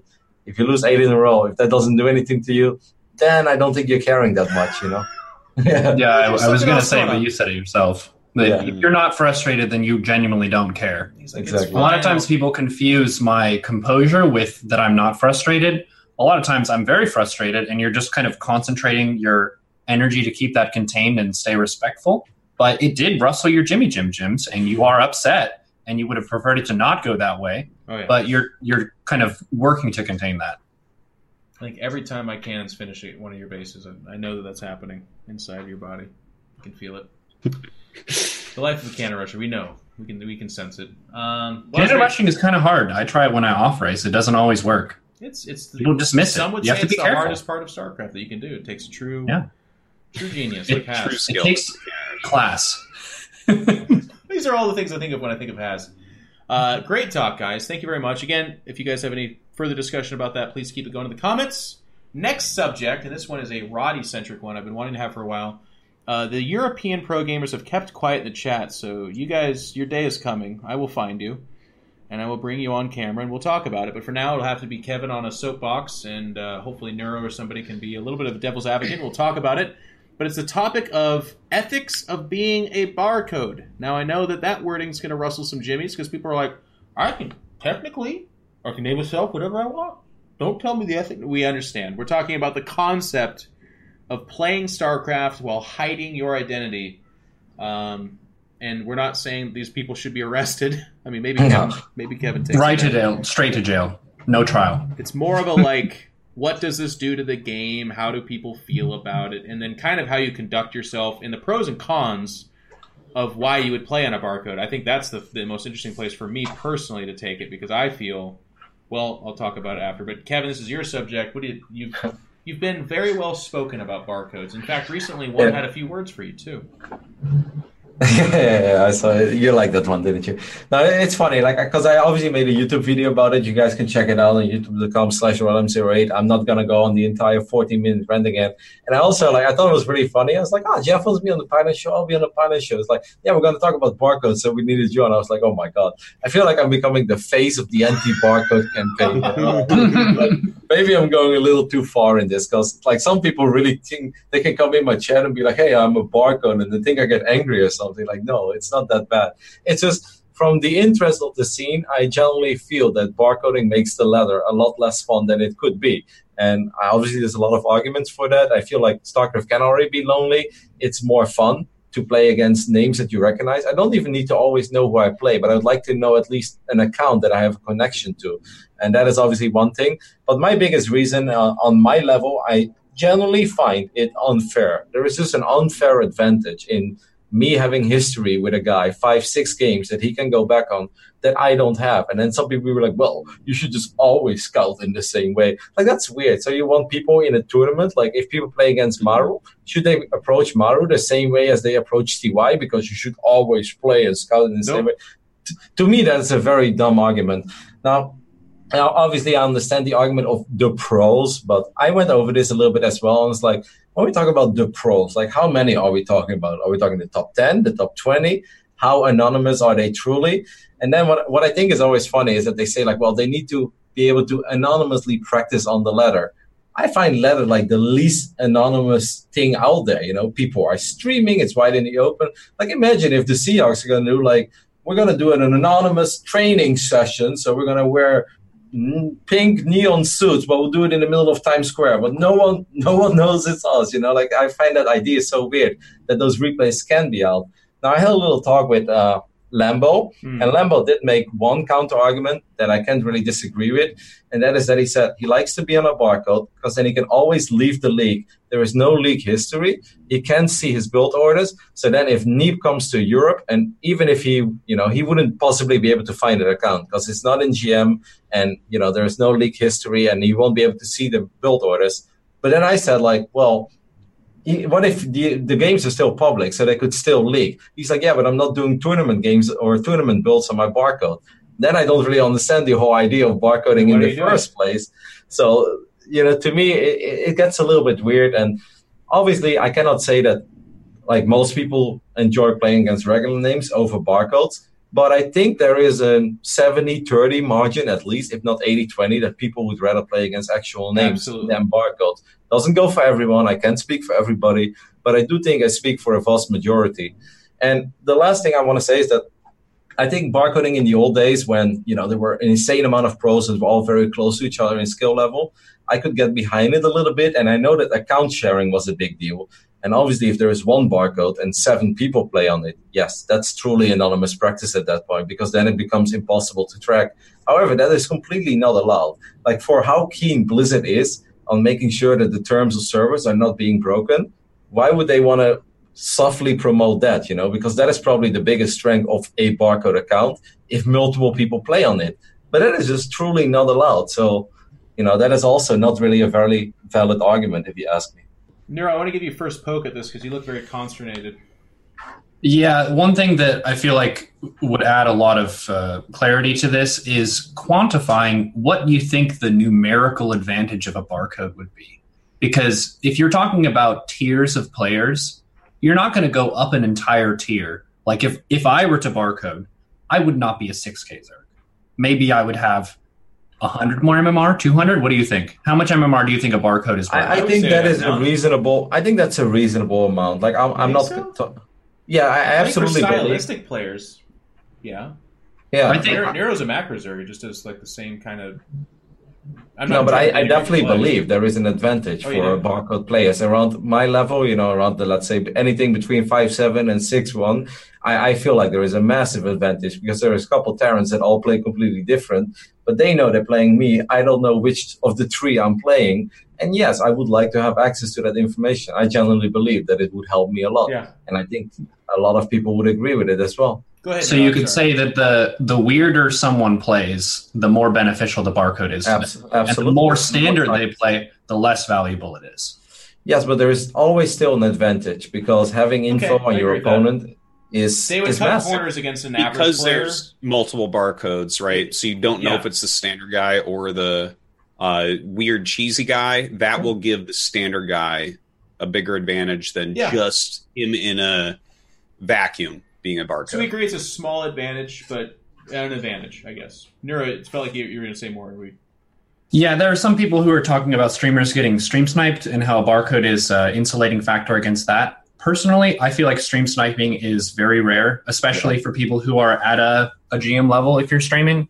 The number of people who can actively stream snipe you is pretty small. Mm-hmm. And in addition to that, it's just like StarCraft is so fast now. It's so fast that what are you actually going to gain? You could have scouted as well. What's that? A couple clicks. You could have scouted the same thing that you gain against watching my stream. Is what you mean to say, and I'm not even being like a balance whiner. There's less. No, I agree with you though, because the way that I play, I think is it's not valuable to stream snipe against me because I play so standard and normal. It's like, oh, he's going to do the normal stuff, drone his bases, get max, derp to derp. Kevin, I don't know if you have the same experience as me. I would say I very rarely get stream snipe, almost never is what I would say. Same. But I feel like quite often when people hit me on the ladder, they're like, oh, open up the stream. And again, it's not even necessarily to give themselves an advantage. I don't think they're doing it super maliciously. I think they're doing it because it's kind of fun to hear someone talk about you in the game. And I will be very honest, I've done it. Not recently, not in the last couple of years, but in the past, if I'm laddering and I hit Root Cats or something like that and he's streaming, I'll be like, okay, I want to see what he has to say about this dank cannon. You can just watch the VOD after. That's fine. Yeah, I do watch the VODs. No, I'm admitting something bad. I'm not telling you that I'm proud of this. I'm saying that I've been in my home and been like, I want to hear what this person's saying about me, so I open up their stream. Okay, I think it happens all the time. I honestly, I don't have that feeling, and I really don't want to have that feeling either, because I have the feeling that the moment I start believing that people are making good plays because they could potentially be listening to my stream, I feel like that is a very easy one-way ticket to me becoming salty on that day, and I really don't want that. And I just think back of the Warcraft 3 days when I was like actually good. In StarCraft I'm trying, but I think in Warcraft I was actually good. In Warcraft there were way more map hackers than in StarCraft, but I actually really enjoyed playing against them because all the guys in map hack, they were all trash anyway. So in that way, it actually made for a good and competitive game. I'm with like what Neuro said. There aren't that many people that can stream snipe me, and of like the 300-400 guys that I would hit on the ladder, I honestly don't think a lot of them have evil intentions. I really never have that feeling. I never have the feeling I'm getting cheated against. I do believe that people watch the VOD for sure, and maybe some people. What I know is that like if people beat me, they will open up the stream to see the first thing that I say about the game. Like I'm very well aware of that, but I never have the feeling that people listen to me during the game or actually stream snipe me. I maybe every once in a while, I have the feeling I'm getting trolled a bit. Like today I played a barcode, or it was yesterday, I don't know. But I played a Zerg barcode, and the game before I played a Zerg with like 5-8, 5-0. I played really solid, and I won. I was kind of, okay, that was a good performance. Next game I played a Zerg that had like 5-1, 2-5 or something, and he played amazing. Like he played absolutely freaking amazing, right? And he just schooled me all across the board. And I'm like, yeah, I don't think I'm really feeling this one, So I don't think he's cheating against me, but I do believe every now and then I get trolled by people that are actually way better than the account they play on. That's the only feeling I ever get. No, not cheating, but I feel like people like to mess with me a bit. Well, to bring it back to the ethics of barcode, for me, the part that I can't get past is again, that word pragmatism of it, or the kind of the practicality. I absolutely agree that it makes the game more enjoyable for everyone if they're playing on at least some kind of a name. And what's kind of funny about that is if you name yourself, if I make an account right now and it's Bunnyfart341, that is a barcode in the sense that it's me playing on a hidden identity, but it's still more interesting for that person because at least if I then on that account hit them 5 or 6 more times, they're gonna be like, this guy likes to go Void Rays, or this guy makes a lot of DTs. Like I'm gonna play my playstyle around that. And the reason I use the word pragmatism here is because in 99% of the situations that you play StarCraft, the idea that you know the tendencies of your opponent and they don't know you is completely fabricated by this unique scenario alone. We all pretend we're tournament players, even if we're not. So the idea is like, if you go to a tournament and they're a barcode, that's fine. You still look at the person, know who they are, and can ask like where they came from, and you have an idea. Or even if you have no idea, in that best of 3, you'll learn. So they're not coming in necessarily super blank. And I know that someone's going to take this weird situation and be like, no, there's a situation where I program this Android, and fine, cool, it can happen. The point is, it's niche, it's very rare. And then on ladder, like Kevin said, if I hit, there's a guy named like Timus or Timus or something like that on the NA ladder. We're both Timorous, yeah, okay. We're both shit tier. He goes to U of Texas because that's in his clan. But I have like an ongoing meta with him. When I hit him, it's interesting because they've cheesed me a couple of times, so then I cheese them, and then we have these like back and forth different builds. But when I hit barcode after barcode after barcode, and especially the kind of frustrating ones where the like dedicated cannon rushers or the dedicated like big cheesers, and it works again, and had I known that that's their tendency, I would have played differently. And they know that I don't know that, so they can play their way. It creates an artificial type of StarCraft that is less enjoyable, I guess. Well, have you talked about Printf in regard to this? He switched out. Because he did, though, but he still, like, that achievement exists, and he was basically living proof that you can cheese every game, and you can still beat people because you sort of create your own space in that where you refine and you polish. And I think I lost to him 5 games in a row. Those victories are worth so much more, though, because I think that is really amazing that people know they're playing against Printf, and then he can make it work. That is awesome. Yes. But that is a fair game. Playing against that one barcode that Jeff just mentioned, like that guy has a meta with Jeff, and Jeff doesn't have a meta with him. Like, to me, that is, once again, I just don't see how that's fair. A big part of this problem, I think, that we need to realize is the way that StarCraft 2 does its accounts. First off, just a really funny side thing is the font is what allows barcodes. The Chinese server, the L's and I's don't look the same. So if you try to make a barcode, it just looks like a bunch of L's and I's, and you can actually just kind of remember, like, yeah, this is lil, right? But we just happen to have this funny font that you can make a barcode on, first off. Second off, you only get one account, right? That is such a big part of this. Like, for me personally, my main account is a barcode, because there will be long periods where, like, I'm traveling or I'm just not playing a lot of StarCraft 2, and then I come back and I don't want to be playing on Artosis because I feel like shit until I get the rust off, right? Yeah, I get that. But the thing is, I only have one account, so it's like, I leave it as a barcode, because in previous iterations, right, I could just make a fresh account on like an IC Cup or something, and I could grind that up and be like, okay, there you go. I feel fine. Go back on the Artosis ID and go ladder some more. But the way that this functions, it's like, okay, I mean, there's a lot of things about it that make the barcodes seem like a promising thing. I don't need to tie my practice games. Well, here's my reply to that, though, because I think, and I'd be surprised if Kevin is saying this, I don't think that there's 0 point in a barcode. I think we're speaking about the 85 to 90% of why people use it or how they use it. In your scenario of, like, I have an account, I'm one of the most famous commentators. If I play on Artosis and some fucking nerd smashes me and is like, wow, you're really bad at this. And then they make a post on Reddit and then they tweet about it and they're like, look at this fucking joke of a guy. Can we trust him with the GSL? That's terrible. It's different. I also tell people who have ladder anxiety, I don't necessarily tell them to make a barcode, but I tell them to make an account that doesn't have any friends on it. Nobody knows who you are, and go play games and allow yourself to at least try and not feel the tension of, like, if people see me on my friends list losing all these games and I have this terrible record, I'm going to feel bad about myself. So that can be a barcode as well. And in those cases, I'm fine with it. And I agree with you, is what I'm saying. Is like, you're just doing it to get back. That's fine. I think we're talking about people that are like, no, I'm on a barcode because I'm hiding my practice. I think it's better practice. And then, of course, we can end with the delicious, like, cheesecake of a topic of just the people that are like, no, I'm on a barcode because I'm an absolute douche nozzle, and I want to be really mean to people.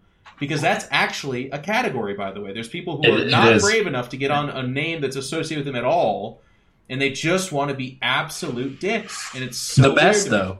The best is when they barcode and they BM you. And then when they whisper you after the game and you go to reply, you've been preemptively blocked. Yeah. That's like, that's tip top. Yeah. That's all of it coming together. I do want to say one thing, because there's obviously so many different tiers and levels to the ladder, and when people barcode and when, and like, on what level it matters or it doesn't matter, or if it's useful for guys like Showtime and Lambo. Obviously, that's maybe, I think, a different conversation. But what I think is such a freaking shame is that the guys around my level, the guys that are close to 6K MMR, why are they barcoding? They are barcoding, but we barely know their real ID. And that's so stupid, because these are the guys that, like, you're actually pretty damn good at StarCraft already. You're getting there. You're getting close. Maybe you're young. Get your name out there, man. Like, play against the Hero Marine when he's streaming. Play against the Muslim. Beat the crap out of me. That's good. That's how people get to know you. That's how you can maybe get invited to a Wardy or a base trade tournament or maybe a running tournament, whatever, if I do stuff. It's like, you guys, you need to be out there. You want to put your name in the front. If you're just one of the million barcodes, nobody knows. And that's such a shame, because I feel like it can actually hold people back when they are supposed to break through. But instead, we don't even know who they are. One thing that keeps coming up, and Kevin actually talked about this, and I looked at the chat, and someone had brought this up as well. And I'm going to try not to do my normal Jeff troll rant thing, because this one does fire up the beast inside of me. But, like, this concept always comes up with this of, like, well, it's a challenge. You should just overcome it. Like, it's just another... You should always scout a certain way. It's harder for you. It's a hyperbolic chamber of StarCraft. Let me be very clear. StarCraft is already the hardest game that you can sit down and try to master and play for long hours of the day. When someone else is taking it upon themselves, like, that logic is so hilarious to me. They're like, they're hacking. Well, that's fine. It's a harder game of StarCraft for you. Just kind of deal with it. It's like, no. They're taking the paradigms of the game and they're shifting it to favor them uniquely. And it's not like I'm going to go cry to the governor of my state and be like, this person needs to be removed from the world. But what I am going to say is that's not fun for me. Like in Warhammer 40K, another game I play, if I played against someone with 500 more points and someone's just like, well, it's just a harder game for you. If you're a good enough player, you can overcome that. I would look at him and be like, that's fine. I'm just looking to play a normal game. I just want to play a balanced game where the two of us go into the same arena and come out of it with the same tools and be like, We decided who was the better player in that game or who came out ahead from strategy. Like, that's what's interesting to me. I don't want to go to an arm wrestling tournament and there's a silverback fucking gorilla across from me at the table and they're like, Jeff, it's a challenge, okay? Does its muscle fiber allow for it to rip trees out of the earth? Yes. But can you overcome that? Let's see. All right? Do it. No. I'm not going to arm wrestle a silverback fucking gorilla. Or I'm not going to play StarCraft underwater and have someone be like, yeah, it's just harder. Like, no, shut up, okay? Like, I just want to play normal. Anyways, I'm getting ready. So the flip side here is we're talking about barcoding and what it means, but the fundamental thing that would have to change is the people who actively barcode now would need to change their name for a reason that they felt like was worth it. So that's the building block of this culture shifting over time. You have different mechanisms that you could talk about where maybe as an idea, you add a commend system where at the end of a 1v1, you have the option to commend your opponent for a good game. That's just kind of a way of allowing players to say more of, like, I liked this experience with this opponent. They were mannered. They were this or that. They gave me a good game. That kind of thing. Nero, I love you, but you know how, I mean. Yeah. No, I do want to say one thing real quick, is that I really feel that Blizzard could do so much more to also prevent this a little bit. Obviously, they don't really care that much. Maybe they do care to some degree. I think they care on the lower levels, but at the same time, they want to be protective of the pros. But when you talk about the pros, I feel like out of the 100 barcodes, like 2 of them are actual pros and 98 are the guys who call us a motherfucker and tell us we're fat and ugly, Well, obviously not all of the barcodes, but I wish there were a couple of things. Somebody suggested a while ago, which I think would be super fun, if you could see like rival stats on your profile, If you played 12 times against Fort Bunny or however you call him, I would love to see like, hey, he's like a rival of yours now. You can see history. I think that stuff would make ladder more personal, super fun. That would be super cool. Yeah, right. That would be awesome. I personally would really, really, really love to see the MMR on the loading screen because, in my opinion, that would already make barcoding a million times less impactful. Yes. And the counter argument then is that some people say like, oh, no, I wouldn't want that because then people might just give up or I would feel demotivated. I mean, obviously, there's always a reason to do something because some people are in favor of it. Some people are not in favor of it. But I think that's weak-minded by saying like, oh, no, I wouldn't want that because then people are just going to leave. Make it optional for all I care. Make it optional. You want to see the MMR of your opponent? Yes, you can. You don't want it because it freaks you out? Turn it off. Like, I feel like these are minor things would make the ladder a million times more awesome and would make barcoding at the lower levels, I think, less impactful. And once again, I just want to give a little last statement is that since there's actually money to be earned right now on the ladder, with Little Heroes and it's a Blizzard-sponsored tournament, I don't care if the barcode advantage is like 0.1% or 5% or 10%. I think it is undeniable that a barcode player has an advantage over a non-barcode player if they have history that one person can tap into and the other one cannot. If there is money on the line that can be made throughout this system, I don't care how big the advantage is. In my eyes, that's not right. Nero, anything else? Storylines. Everyone has their own storyline with how they've played StarCraft, how they've gone from, in my case, bronze to GM, and how that process is ongoing. And there's a lot of rich history there, relationships you make along the way, players you meet, and maybe you start out kind of abrasive with each other, but then kind of figure out an equilibrium and you become friends. Like, all of that is really, really awesome. And it enriches the social aspect of the game. Like Roddy's saying, already it's pretty lonely to do 1v1. So being able to have that mutual respect for a peer and also to kind of know your history. Like, I know, Roddy, you've beaten me like, the last 3 times we played at least? And that's part of our story. But I've beaten you sometimes too. I know. People know that. And that's a fun back and forth where people get to see that interaction develop over time. And it enriches it for everyone, even people who aren't pro gamers, because you built that story. Yeah, especially as long as you're like respectful and nice, like in building up a relationship. I really have a lot of guys. Like just the other day, there's this guy called Matisse. He's a Zerg from Poland. I've known him for a while. He definitely beat me a lot in days, and now I actually beat him a couple of times. But it was a little back and forth, and then we had a game on Cerulean, and he beats me. And I'm not that close with him, but then I told my stream, I was like, I made a mistake there. I really think if I would have just waited for +3 air weapons and pulled back a little bit, I think I could have won. Somebody's like, well, why don't you try it? I was like, oh, okay. I send him a message and be like, hey, Matisse, you wanted to do a resume from replay real quick? Take command because I feel I could have won the game. He's like, actually, I think you could have won the game as well, but let's go ahead and do it. Like, that's really freaking cool. Yeah. I don't have that kind of interaction with a barcoder pretty much ever because most of them don't even accept whispers. And the one once tells us, like, why this is why the game is dead or you suck, you know? Like, I feel like that's most of the interaction I have with the barcoders. Yep, that's another part of the pragmatism argument that I can undeniably not get away from is how much more fun it is when I'm laddering and I hit Nathanius or I hit Rotterdam or something like that, or Neuro, and I know I'm like, okay, this is more fun. I've got a meta with them. Their stream's on, my stream's on. People are getting excited. Versus you hit a barcode, and that could be a fantastic player. It could be someone that's even known or not known, whatever. But everyone has a general same feeling of like, Jeff, what kind of opening are you going to do? I'm like, well, I guess I'll go Phoenix here. And they're like, okay, let's see the Phoenixes. And then it works or it doesn't, and that's, and then we move on to the next game, and it's just more fun. It's less fun. And in the end, we're trying to make this as much fun as possible, right? And once again, I really don't want to be the face of like Mr. Anti-Barcode campaign. He is the face. Yeah, I know. I became the face. And I don't really want that title, but I do feel strongly about it. And I also understand some of the arguments of the pros, but the biggest argument is the account sharing, which is technically not allowed. So I don't think that's a very valid one. I understand Lambo's argument of saying he doesn't want Neep to come to the European server and see the last 50 games he has played when he leaves the league. Like, okay, I do understand that, and it can be a lot harder to find it, but you're talking about such a small percentage. I feel like a lot of the other arguments still stand, especially, and this is like my biggest thing, is like, if you're a young, up-and-coming player, don't do it, man. Get your name out there. Like, we want to get excited over you. I want to get to know you because I want to be able to talk to you about events, and, maybe that can get you somewhere. Just don't do it. It's maybe not even young, up-and-coming players these days, Kevin. Like, there's the other thing, too. Let's not pretend StarCraft's it's doing great, and it's been doing better, which is incredible, but let's not pretend that we have this luxury of, like, hide your identity and reveal yourself at a WCS. If you have a bad year, we'll never hear from you. But if you have a good ladder and you make some online tournaments, those things congeal together and create what could be you being sponsored or you being invited to things, and it becomes more amazing.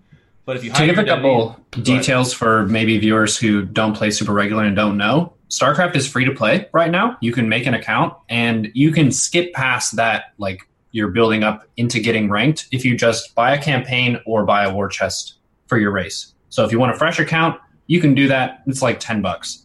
Additionally, every season you can change your name in your Battle.net. If you log into Battle.net in your browser, you get one free name change per season, which means you can keep cycling through different names if you're worried about creating a new reputation or you want to do like a fresh start kind of a thing. You can do that every season. It's not a big deal. I want to say that as well. Like, I'm absolutely not against people, calling themselves Pink Bunny or whatever and just having zero friends because you don't want to lose under the name Artosis. Like, hey, I have that too, obviously. Every now and then I wish, like, eventually I always end up playing on my accounts anyway because I have no self-control. But, there are some moments if I go to BlizzCon for 2 weeks and I come back, I'm like, this is going to be one of those days where everyone is going to be very happy when they meet me on the ladder. So I do understand that, and I think it's totally fine to have that one account where nobody knows who you are, as long as you just have a recognizable name, so at least your ladder opponents can get familiar with you, know who they're playing, and it's just a little bit more fun. Just and anything other than, a million barcodes. As long as it's unique, that would be so nice. Well, hey, that was a good talk, and thank you very much for having that, guys. And again, if you have any thoughts, let us know. But we're going to move it along. We got a couple more topics, and we're going to get into the Discord Q&A, which, again, that's almost kind of like This Week in StarCraft. It's been like it's never a shortage of questions. So I do have a couple that I saw in the non-Patreon only that we'll definitely mention. Some good ones there, but we'll get into those questions. Next topic is the GSL/WCS, the Road to BlizzCon Signature Series, and Barcades is being advertised right now. They just came out with specials. Signature Series videos. These are fucking top notch. We will talk about this each week. Again, hit exclamation notes in the chat if you're not sure about the links for this kind of stuff. But generally speaking, it's coming off of that StarCraft Twitter, and then of course the Blizzard website itself. But these are amazing. This is really good content. And if you're just a fan of StarCraft, and I know that anytime you ask someone to kind of the average person, if you're like, hey, click on this couple of stuff and watch this thing. Most people don't do it, and I get that. But this is going to give you context to these players. This is amazing quality, and this is going to help out the people that make this, because the more views they get, the more traction it has, the more likely you're going to see more content like this. So please watch it. I don't know whose mic's on. Special editor's note that Dan makes an appearance in this upcoming episode that's being released tomorrow. Okay. Can you imagine that? Artosis. Now you really got to watch it. A video, yeah. God, I hope you talk about how beautiful the game is, because that would just. I hope so too. Is it happy Artosis or angry Tosis? But do what you can. This is a call to action, by the way, guys. I know that I give these spiels quite a bit, but like if you look at the video, each one, it's a couple thousand views or whatever. I'll tell you what. These are the best content, like per minute, that you can get in the world.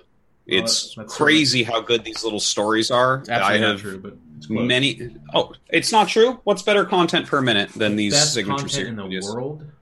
Per minute. A video of fucking special is the best content in the world you can think of? Per minute. Yes, give me a better per minute content value than that.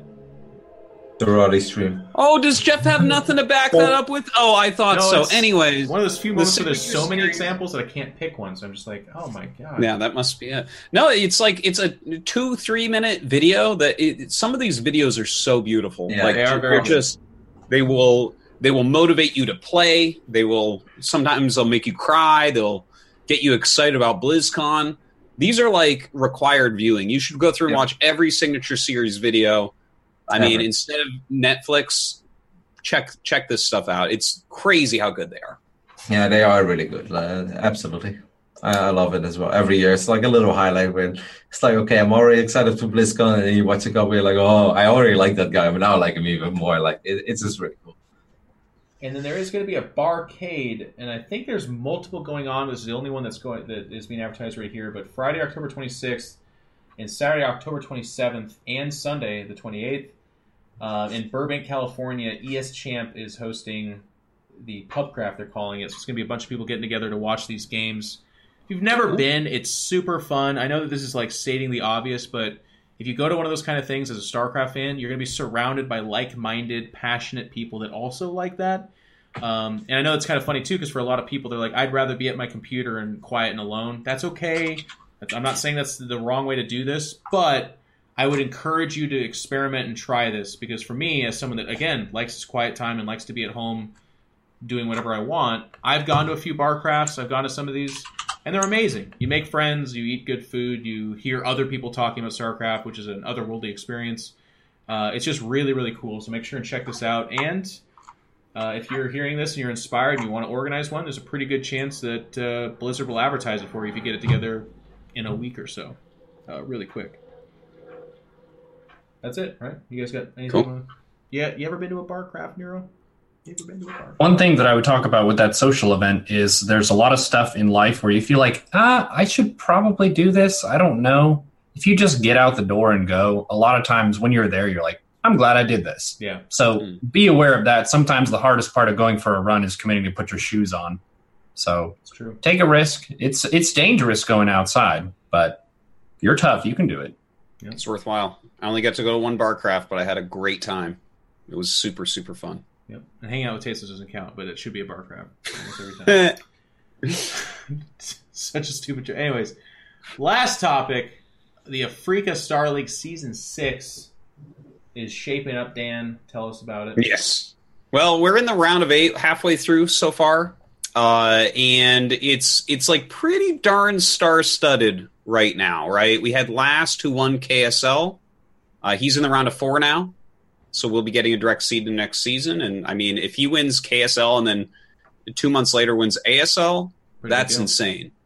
He'll be going up against Effort, who was able to take out Rain. Looks like our show notes have that off a little bit. But that's amazing. Rain, obviously, the StarCraft 2 legend. He won the last ASL, but got eliminated here in the round of 8 by one of the best Zergs of all time.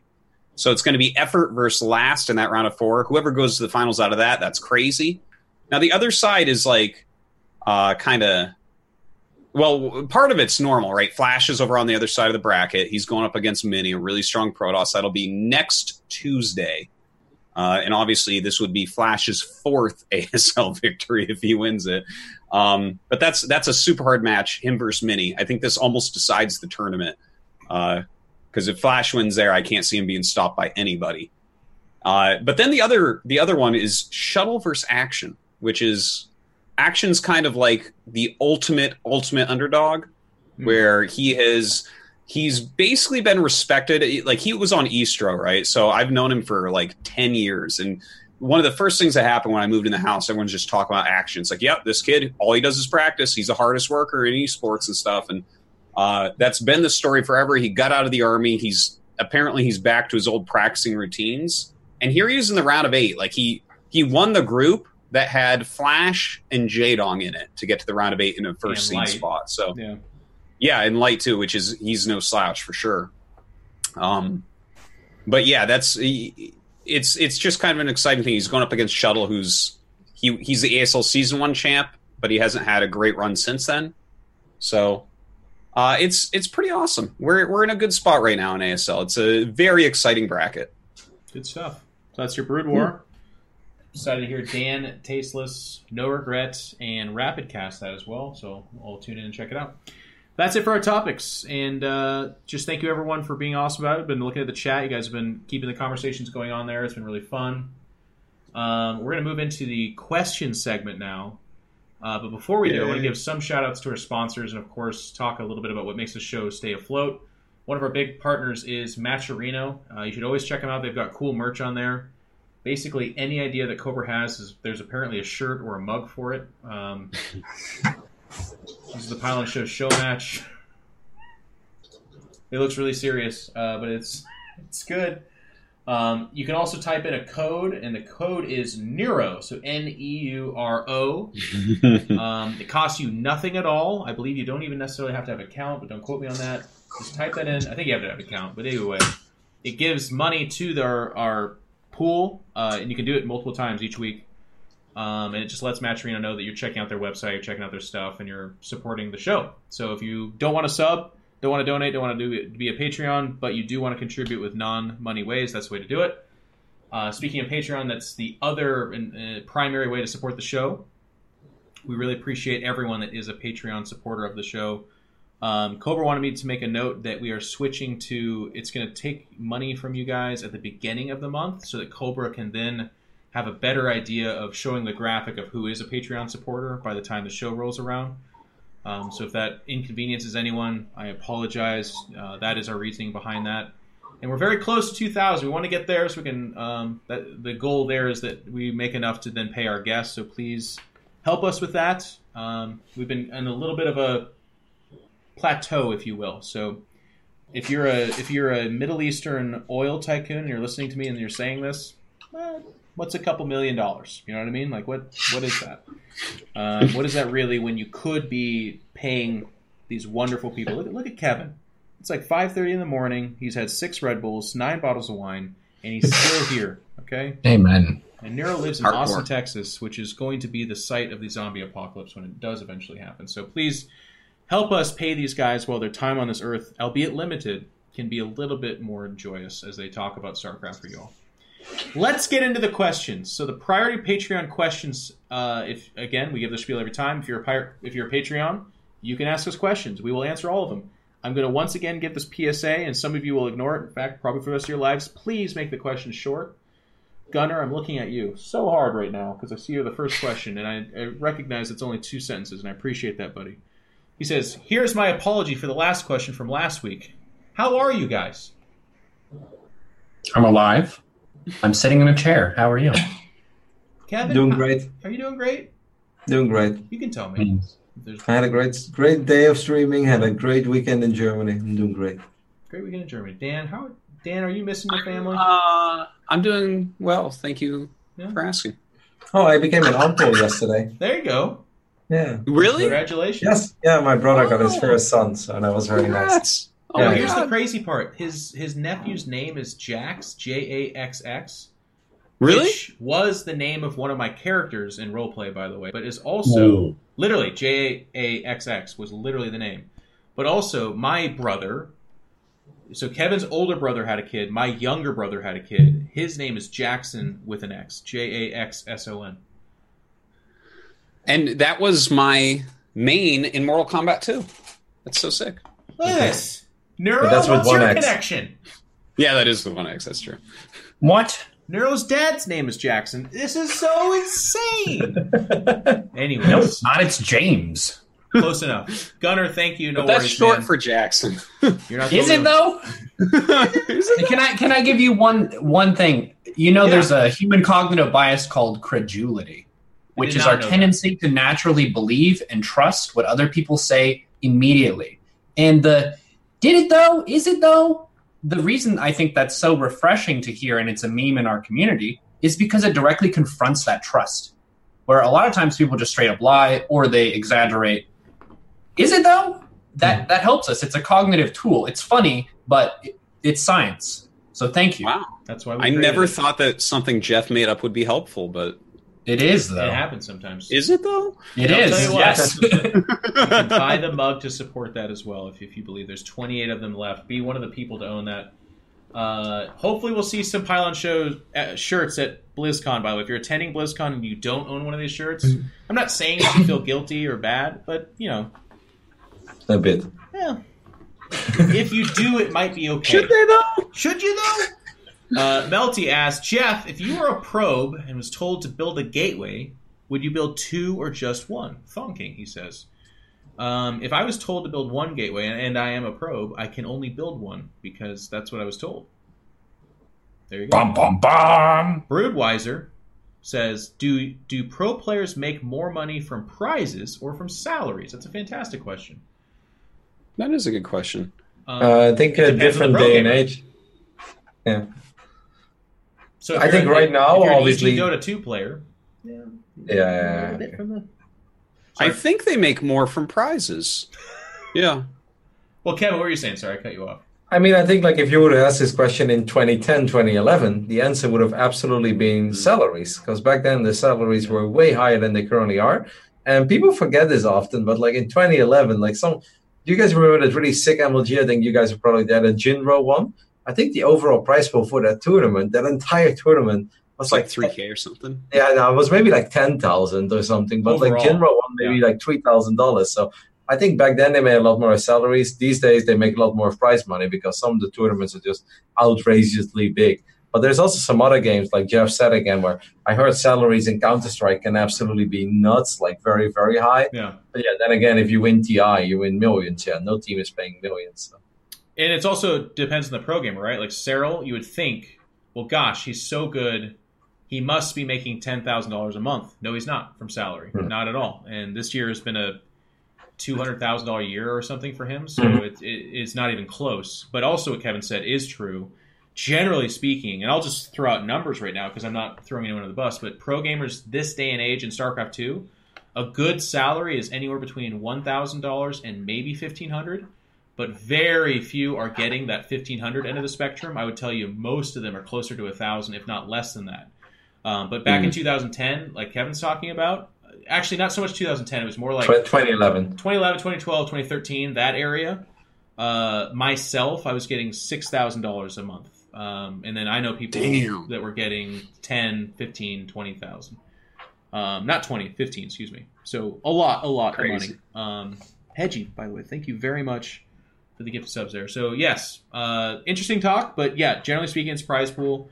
But if you're also a player on a team and you're not winning tournaments, which by the way in StarCraft 2 is really hard right now, right? It's like 4 WCSs, Challenger, an IEM or 2, and then a bunch of online stuff. It's harder to accumulate that kind of money. So Kernovsky asks, when Bike Rush owns, literally the only regular CNC streamer in the world, said that he was depressed because EA had murdered CNC. This is Command & Conquer. Some guy in Twitch chat accused him of disrespecting people who suffer from actual depression because being sad over a computer game was nothing compared to dealing with real life problems.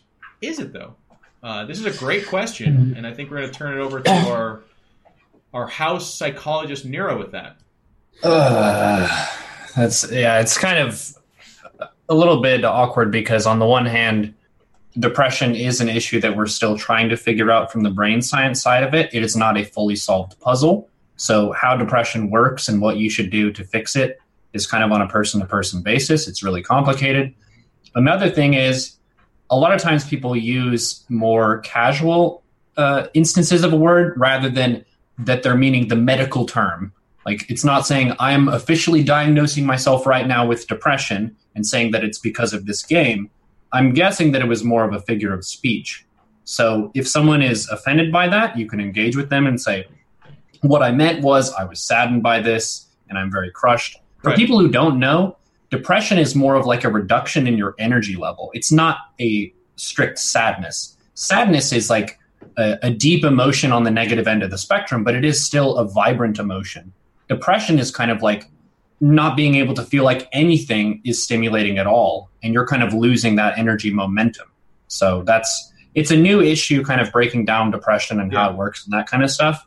But yeah, it seems like it's a little bit overblown. Streamers are not oftentimes experts in really anything aside from streaming.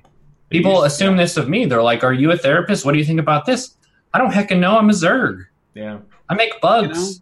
I'm going to go out on a limb and say that he wasn't saying he was clinically depressed about that, and that he was just speaking as a human being, and that maybe people should try to not be offended every time anyone opens their mouths. But also, technically, I don't think anybody else can judge whether or not he has the right to be depressed over that. As silly as it may sound to him. I mean, I'm going to go obviously here with Atosis that I know Bike Rush a little bit. He's not actually depressed, and obviously depression is very serious. But there could be a world where he would actually be depressed. So who is a bystander then to say whether or not he's allowed to be depressed about that? That is very weird. I'm offended by that. Tell that guy. And that's why I kind of default to what Nero said, and I think it was almost underrated. The funny thing is, I agree with Dan. I agree with Kevin. But as a public figure, and this is getting a little bit away from this question, but not really. Bikers is a streamer as well. If someone's like, I don't like your use of that thing, you have to kind of pick your battles.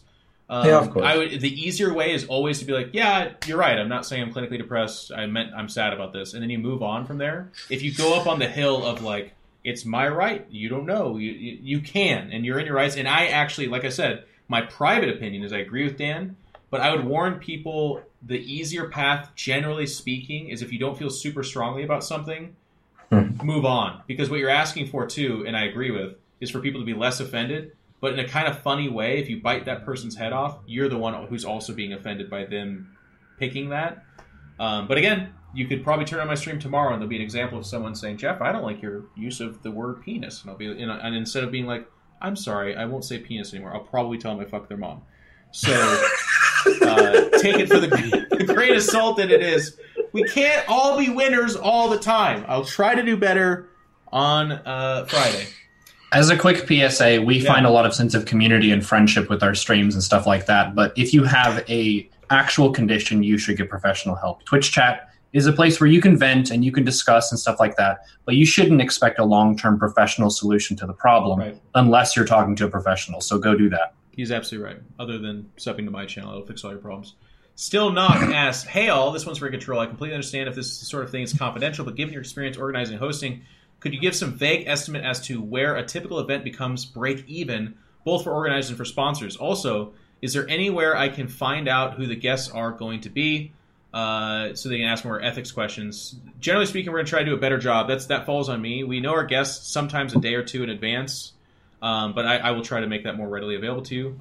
To answer your question real quick, and you guys can chime in as well, of course, I think it's funny that this isn't more well-known. 99% of events lose money. They do not make money for the hosts. It is not a big thing. After years, it can get to a place where they break even, but where they make their money is in advertising for those events. So, like, go ahead. Yeah. What you said is fundamentally true, but you have to look at who is it making money for? Like, for instance, a WCS circuit event will make money for DreamHack, but lose money for Blizzard. Right. Blizzard is paying DreamHack to put that on. So it matters who you're talking about, I guess. Good point. Yeah, DreamHack becomes like the facilitator of those things. So like Blizzard pays them. I don't know the deals, of course, with Valve and stuff like that, but the assumption is a lot of those game devs pay them to have that game there. And then there's peripheral sponsors, there's energy drink sponsors, clothing sponsors, etc. They pay to have them advertise there as well. And then even after all of that, they generally take that money and reinvest it into paying their employees, making another event, going to new places, all that kind of stuff, travel. DreamHack flies in like 150 or 200 Swedes or whatever the fuck it is. Now listen, Swedes take up a lot of a lot of beautiful space and planes. They're expensive to fly around the world. So there you go. Hyper Turtle. They're tall people. They're tall, beautiful people. Have I said enough that I like sweets? Hyper Turtle. In this epilogue, Kerrigan said that she had to cleanse the blood from her hands. Do you feel that she was successful in her penance? Well, Neuro did. A lot of times, stuff like penance and that kind of stuff, it's more you just trying to figure out your own conscience, right? Because the impact is there. There's no mulligans and takesy-backsies with stuff like that.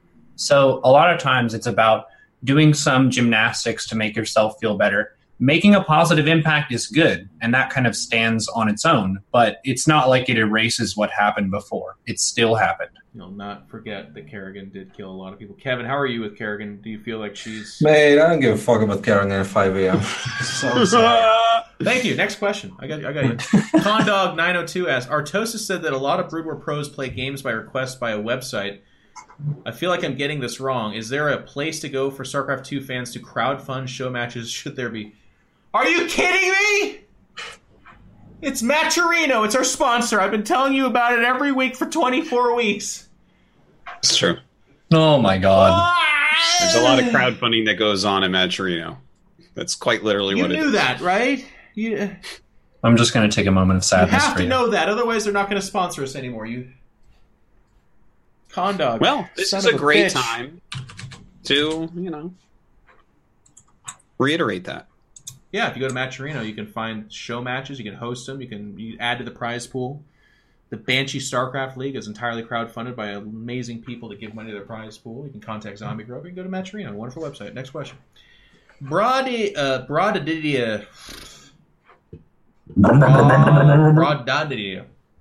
Hey guys, do any of you enjoy craft beer? If so, what kinds/brands? If not, do you have a favorite alcoholic beverage? Great question. It's unfortunate. Rotterdam comes from Europe. They don't have anything like craft anything. Dan comes from Connecticut area, so they only drink Hefeweizens. And then Nero is from Austin, Texas, so all he does is drink craft beers. What's some of your favorite, Nero? Well, I'm more of a red wine person myself. I like beer quite a bit, but as a personal physiological note, I don't have a very effective burp reflex. So if I have too many beers, I start to, just float away, and then I'll get stuck on the ceiling, and I can't get down. Oh, I thought you were trying to... Was the beer good? And I'm just stuck. I'm stuck on the ceiling, so it's like maybe it was tasty, but I can't get down. So generally stuff that's not carbonated is going to be my go-to. It's late for I Kevin. I also can't burp.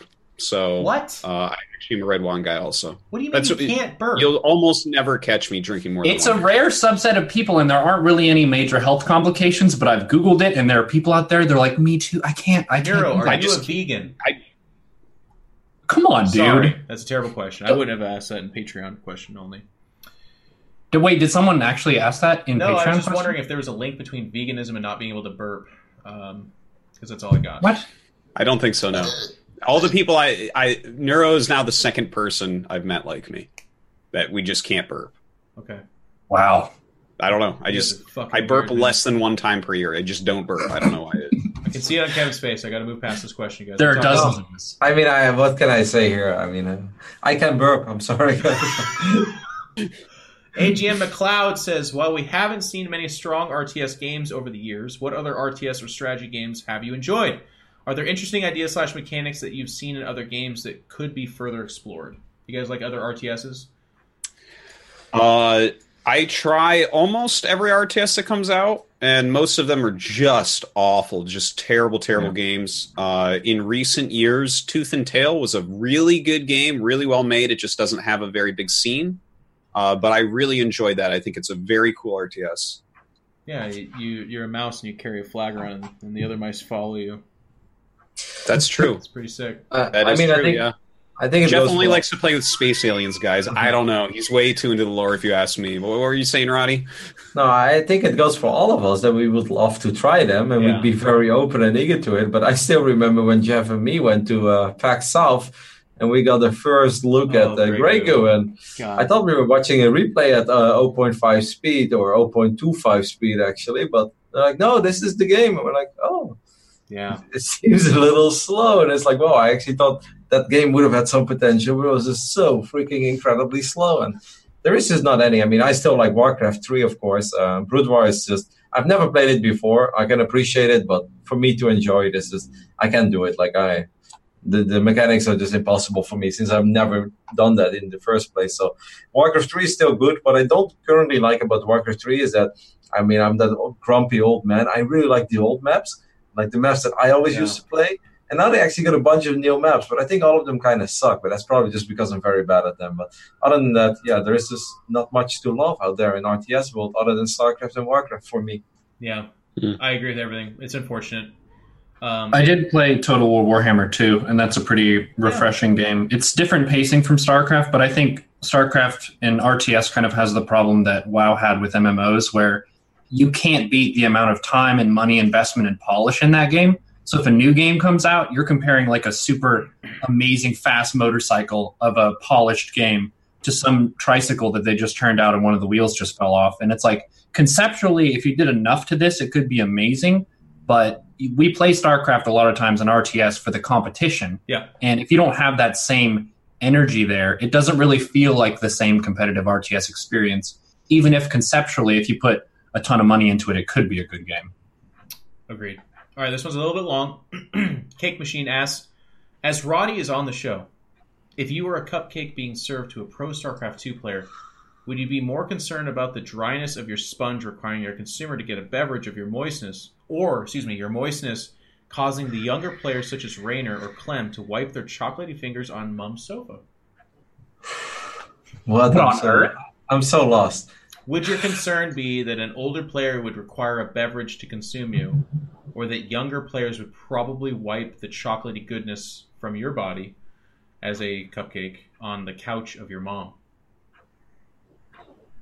I've got nothing to say. I'm sorry. I am so lost in this question. I honestly don't know what the hell. I thought like it was going to be some weird question where like, who would I like to eat me or something? And then like, I don't know. I could have maybe gone somewhere, but this really doesn't make any sense to me. Sorry. I think my brain cannot comprehend. I have to agree with Kevin. I think the sentient food questions have finally began to eat themselves. I don't think there's quite a good answer to this. Cake Machine also asked, does Tasteless play either of the StarCraft games? If so, what sort of level is he? Well, right now he has this wrist issue that he's had for over a year now. He is getting lots of treatment for it. Before that, he was playing a good amount of Brood War. Tasteless is a good RTS player, so he can do well when he's playing, but his wrists have been messed up. Kiwi asks, how would you place the current era of StarCraft 2 within StarCraft's long history? Is this a golden age? Critical moments of players tend to describe eras like the Bisu build, Boxer, MVP, battles between Jaedong and Flash. Therefore, how important is Serral in StarCraft's story? Great question. Legendary. Almost too good, I would say. Yeah. It's definitely one of the biggest moments, I would say, is right now. We're living through history in StarCraft. I think if Serral wins BlizzCon, it'll be one of the single biggest achievements, in my opinion. In history, I want to actually just say it is actually the biggest, is what I want to say. Yeah. For a lot of people that don't know, if you haven't been like StarCraft has almost always had BlizzCon in some shape or form, and they've actually almost always sent a foreigner there, and it's always been one of the best, and they've gotten slaughtered every time. The last couple of years, we've had good runs, and everyone talks about like a Lasers run and Special, but a lot of that too was a little bit. I mean, there's good accomplishments, but it didn't feel like there was no, that was surprising, and they had a couple interesting results to get there, like beating other foreigners. Serral, in my opinion, this is like the end game. If he wins this is like, yep, he was the best player of the year, and we've never said that about a foreigner ever. StarCraft 2, Brood War, never. It'd be amazing. Mark and Jeff, if you had to pick a Warhammer 40k army for Dan, Roddy, and Nero, what armies would they be and why? Also bees. I'm not sure about the bees part, but that's an interesting question. Armies. So Kevin, I think, would have to be orcs because he was an orc player in Warcraft 3. They're goofy, they're silly, but they're also really good because Kevin could never play something that wasn't good. He's like one of the funniest comments that he does not say that much very often anymore is that he wished he would have picked Zerg in StarCraft 2 because he feels like they're the best. But yeah, he'd be orcs. Neuro, Neuro's Dark Eldar, man. There's something weirdly metal about that. A little bit kind of... they're very forward-thinking about how society interacts and how many people can participate in sex at the same time. Artosis, Eldar probably. Most broken, imbalanced, and like it's just the best chance to win. And then the oldest guy in all of 40k lore is probably Eldrad, and that's also what Artosis is for StarCraft. So that'd be a good fit. Ender Sword, what is your favorite game that's come out in the last 2 years? Real quick. So, guys, I'm not even memeing right now, and I didn't play or buy anything in the last 2 years. I can go further back. I can go 6 or 7. Like it's just I got Legacy of the Void as a gift. I got Heart of the Sword. I don't buy games. I honestly don't.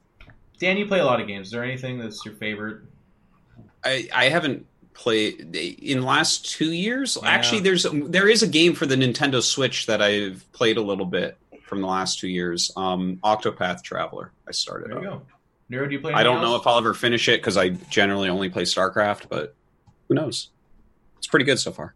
I don't get bored of StarCraft. If I had to say one game that really connected with my soul, my spirit, and my mind, it's Doom 2016. That was sick. God damn. That was done really well. Was it good? It's incredible. Okay. It's really polished as a shooting game, so it feels tight and responsive. And I think for a StarCraft person, you really want the game to not feel clunky. Mm-hmm. It feels tight and crisp, and it's fast. It's very violent, but it's super awesome. Not a ton of story, but it's about the experience of more and more difficult interactions, and you learn to get more complex situations over the course of the campaign. I didn't do multiplayer; it's just the campaign, but I'm super hyped for Doom Eternal. Like, I always feel like I would enjoy it. So it's not that I hate every other video game. It's just that for some reason I cannot get into it. And I wake up with this idea of like, I'm going to do StarCraft. And then after like a full day of games, I'm like, all right, I don't want to, drink some or hang out with my friends or watch sports. I mean, I watch an insane amount of sports. Like I enjoy so many different sports that I feel like those are my different video games. I'm just not playing. Like StarCraft is the game that I actively play. And then I follow like football, American football, a little bit of ice hockey, Formula One, MMA. I follow it all. So I feel like those are my different video games other than my main game. All right. Our very own Rubby, Mr. Fear Dragon, asked, with BlizzCon coming up and there being so much hype around Cyril, I've been wondering about Neeb. He's been hot and cold this year with his performance, and I've been mulling over something he asked me at an event. So question for Roddy. Why didn't you go for Storm in that last ladder game? And was it because you're in California right now or because you were tired? Because you look tired. Thanks for the great show. Love you guys. Love you too, Robbie. Robbie's a funny guy. That's a good question. I like it. High Tide. I've been watching more Brood War lately, and I noticed ASL has entrance themes picked by players when they are shown before the game. This seems to be a simple thing that adds a dash of personality to players, along with some amusing moments and commentary. Personality for players shown between the actual games and not just interviews is something I would say is lacking in StarCraft 2, and things like this would be a nice way to mix it up. Is there a reason we don't have anything like that for GSL, WCS, and such? I would say copyright, but they do it already, just not for StarCraft 2. Do you think there should be more effort directed at things like helping players show some more uniqueness when they play? For the music thing, definitely there's copyright laws. Korea has different copyright laws, but some of our VODs have been getting caught out and going off YouTube, so I'm not sure what's going to happen with that at the end of the day. But I think that's a big part of the reason around that and why all of us, the moment that we hear the beginning of the IEM theme song, we're just like, oh, I can see the whole video. Yep, they're going to shoot the stadium with the laser because there's just people don't have enough different music for it. Try to keep this question shorter, buddy. Onrak says, question for Rotterdam. If you had to choose, would you be a cow with Todd's head and would speak normally, or Todd with a cow's head and only make cow noises? What is with him getting the weirdest questions early in the morning? This is the meta for Kevin. There's no barcode to save him. Aren't those the same thing, basically? I'd probably just be like Todd's body with a cow head and only make cow noises. Like I think that would go. Tough life. Question for everyone: Which of the above would you prefer to see? And then he says supply. I would like to see Kevin. Would you be a cow with Todd's head? Yeah, yes. I want to see Kevin as a cow with Todd's head. Because I feel like he'd have so much to complain about, and just generally he'd be like a really disgruntled cow. I would like to cast with Todd's body and a cow's head. Yeah. And I'm like, oh, and here they go, and then he just goes moo. It's like the sickest hype cast. Kilo. Le moo. To Rotterdam. If you were a cookie, what type of cookie would you be, and who would eat you? I would be a white chip macadamia nut cookie because I love those cookies. And I don't know. I hope Bling would eat me because it wouldn't hurt him. So, he can spare a cookie or two. Yeah, a couple. Too much razzmatazz. Not sure if this was touched on yet or not. For the BlizzCon Pylon Show, will that be for virtual ticket holders only or streamed for free on StarCraft Twitch? Will we get the VOD on Artosis' YouTube? Matt, do you remember? They did tell us, I believe it will be free. It's on It's going to be restreamed on the StarCraft channel, I thought it was. Oh, no, it's on our channel. It's on my channel. And then hosted on StarCraft. And then the VOD will be on, I believe, StarCraft's YouTube, which is... It'll be on my YouTube a couple days later. And then Dan's. There you go. Yep. So the answer is yes. Who would win in a kissing contest? Harstem or In Control from Bilbo? We're still not sure what a kissing contest is, by the way. First of all, it depends on the type of kiss the person wants, too. So you would need a panel of judges, and you have to kiss all the people, and that sounds kind of gross to me. Well, Harstem's depends on the lineup. Harstem's European, so kissing lots of strangers is something that they just kind of do on a Tuesday. Undecided, friend. Don't know. He's got the lips for it, but I've got these hips. Warhammer asks, spectators, players, and casters often name a certain player as the best at a certain point in time. Right now would be Maru/Serral. My question is, out of every StarCraft 2 player ever, assuming they're all playing at their absolute peaks, who would be considered the best? I consider Dark.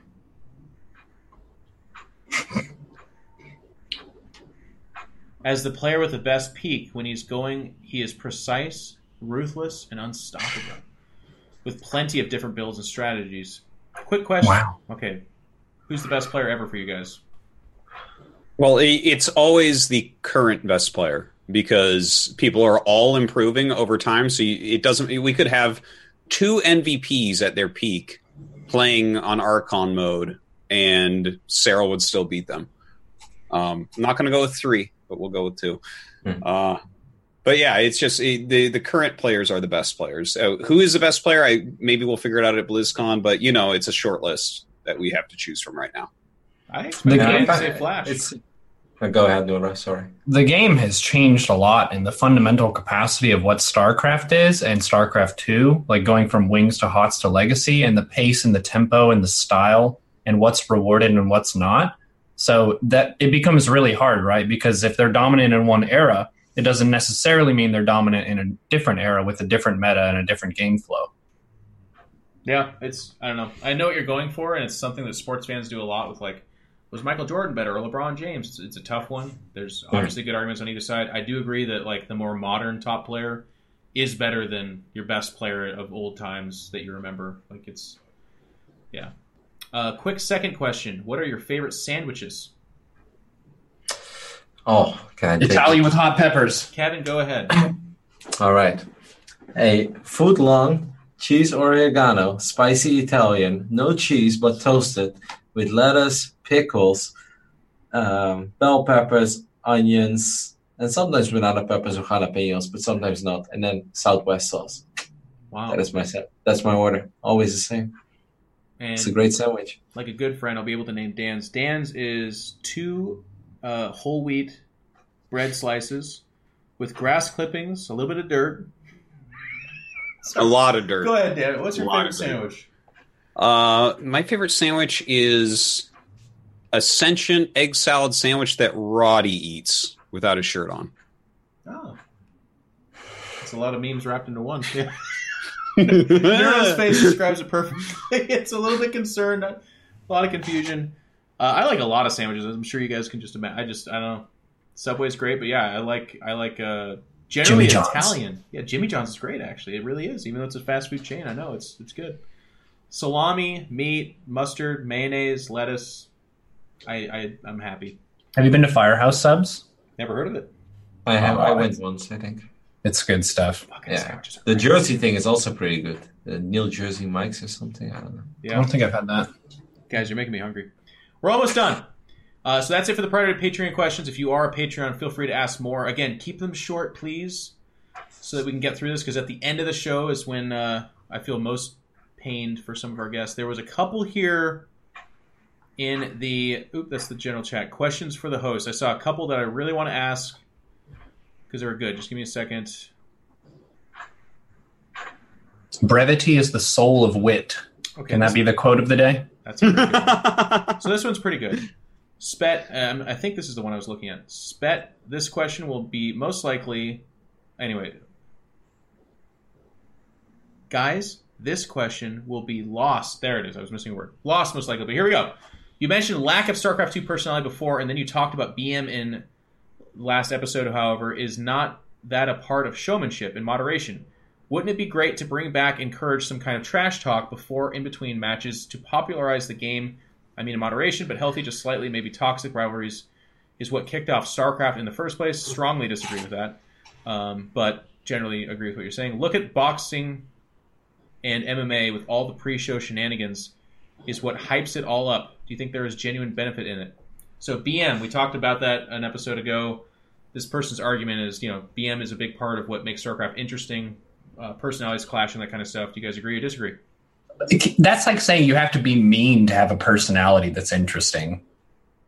Come on. You can have all kinds of pizzazz. You can be hilarious and really silly. You can poke fun at somebody in a way that both people enjoy it and play it off and all that. It's not like you have to compromise your respect for someone to create something interesting for the interaction. Come on.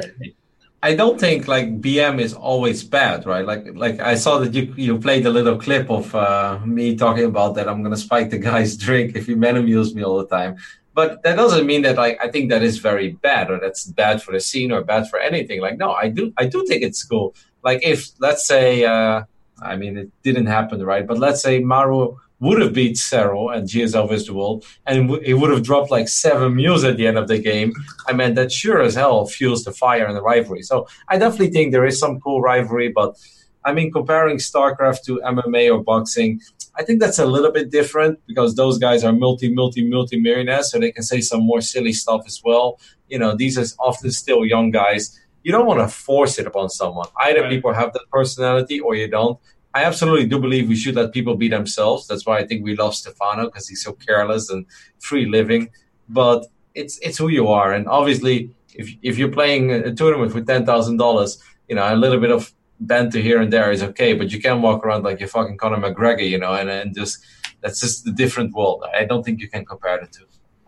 Also, you don't want to optimize for views in a way like this, or it'll just become trash like most everything is nowadays, where everything's optimized for outrage. And it's like, oh, this is, if you feel strong emotion about something, you're more likely to check it out. So that would be one way, yes, to get more views, but it would also make this really crappy for the long term. Yeah, I like what you guys said about that. I know what this person's getting at, and that is that, like, in a weird exaggeration of what we said, if there was no BM and there's no personality, like we don't want anyone to be BM ever, would that hurt the game? Absolutely it would. I think we were mostly talking about the levels of BM that some people show and where they show it and why that's not a good thing. But I loved the Idra era. He was great for the game. There is a place for some people that I don't necessarily need to name, but like as streaming personalities, when they're very BM, it does get people talking about it. But at the same time, I agree with what Dan and Kevin were saying. Like, do you encourage that and think that that's what the game needs to be about? No. Last My question. games versus Avila are always really spicy. I get extra views. Spicy. Pig likes it too. Yeah. Pig likes a lot of spicy though. Last question from our very own GG Emily19. Oh. What are everyone's way of dealing with frustrations leaking from a bad ladder session into your real life? I'll often try to play just a few games in my free time and immediately lose them, and my mood is ruined for the rest of the day. How do you best address this? I never play a few games. I play a lot of games. To be honest, that is actually something that I don't generally do. Let's say I know that I have an appointment at 11 a.m. I'm either going to wake up at 6 a.m., so I know I've got 4.5 hours, But I will never. No, I don't wake up at 9:45 and be like, you know what, 2 games. Like, no, you don't do that. Like, I need a block for StarCraft. I can't do the 2 or 3 game thing. I think that's good advice, by the way. So he was asking for how to handle this. Some good advice would be not to put yourself in a situation where you're like, I'll play 2 games, and then if you lose this 2, you're grumpy. Set aside time so that if you do lose a bunch of games or whatever, you have time to process it and kind of deal with it. But Kevin, just to follow up on it, when you do have a bad block of ladder, is there anything you do to shake off the feeling or deal with it? I think it's a little bit unfair for me to answer that question because whenever I have a bad ladder session, I still did my job. And every day that I work, I will feel satisfied, proud, and happy that this was my work day. So if the worst thing in the world, like I can always tell myself, if the worst thing in the world for me is that I lost a bunch of games on the ladder, but yet I was able to entertain people, yet I've made some money, and yet I've done what I have to do as an adult to make a living. So I cannot answer that question totally in the same way because my situation is very different. I win every day. Yeah, he wins every day. Dan, I know that this is hard to think, but I've heard rumors that sometimes you have some kind of salty, bad experiences with StarCraft. It's never happened, Jeff, but if I had, I would probably either go outside and get some sunlight or put myself around something innocent, like my dog or my children, because then it's kind of like it puts things into perspective very quickly, where it's like, oh, well, my dog or my kids, it's like I'd have to be a real shitter to treat them poorly after a bad ladder session, right? They have nothing to do with the guy making a gateway in the middle of the map, right? So that can help. Nero? You want to know what I do? We all do. You know what I fucking do? I put on the Rocky theme, and I tell my chat that I'm pissed off, and I've lost a shit ton. And I get out of my chair, and I hit the floor, and I do 30 to 40 push-ups. I get my breathing going, and then I listen to Eye of the Tiger, and I tell my next opponent, well, it's too bad for you because I'm getting in the zone now, and I'm going to play better than I played the last game. And if I don't care because I'm going to push through it. I like that. I would say so try it. It only takes 10 minutes. It's a very personal question, what I would say, because I'm like looking at Dan's like, I get really mad that I put myself next to my wife, kids, and dog, and I'm like, well, there's a lot of people that shouldn't do that. And then Kevin's like, I can't answer that because I win every day. And then Nero says, like, no, when I say I win every day, I don't. You know, I don't mean in StarCraft, right? I just mean that, like, you know, I think I'm very grateful to have a successful stream and, you know, to also putting things in perspective. Like Dan said, if the worst thing in the world right now is losing a bunch of games, but I still did my job and I'm very happy to have this job. Yeah, I cannot possibly compare my anger to somebody who was sitting there by himself in the room and then you lose, because that's a whole type of different frustration, right? So I just think it's not very fair for me to answer that question. Of course. GGMity, this is the stuff that works for these guys. Generally speaking, the advice is always, but I do like what Kevin said in particular, like don't play 2 games before you're having to go somewhere. That's a recipe for disaster. But like getting up, going outside, exercise, doing something else, that's a good answer. We talked a lot about this. We had an episode where we talked about like ladder anxiety and stuff. There's a lot of people who like lose 4 games and are like, I'm just going to keep playing. And that works for Nero. It works for Kevin. I do it too, to be honest with you. But if you're getting really mad and you're losing more and more, you got to just give yourself a rest. Some general advice. Anyways, I wish I would have a puppy, though. Don't get me wrong. Like, if I would have a dog, that would never make me mad. You need a puppy, Kevin. I live in a shitty apartment. We'll get one day. Someday. Guys, that's episode 24. Thank you, everyone, for tuning in. These are the people that make a lot of what we do absolutely possible. Emery Toss at that God tier. Thank you so much, sir. But even if you can't afford that, a lot of these people, everyone on this list, thank you guys. It's been 24, by the way, and I did this while Dan wasn't here, but I want to say it again. Dan, we've done 24 freaking episodes, and you've done 23 of them, by the way. It's me that's missed a bunch, so huge shout out to you. You're amazing. Shout out to Cobra. We brought Alessander on the show as well. She's kind of becoming Cobra's Cobra, which I don't know where that stops. That's looking into a mirror on both sides, I guess. But she's been helping out. Thank you very much.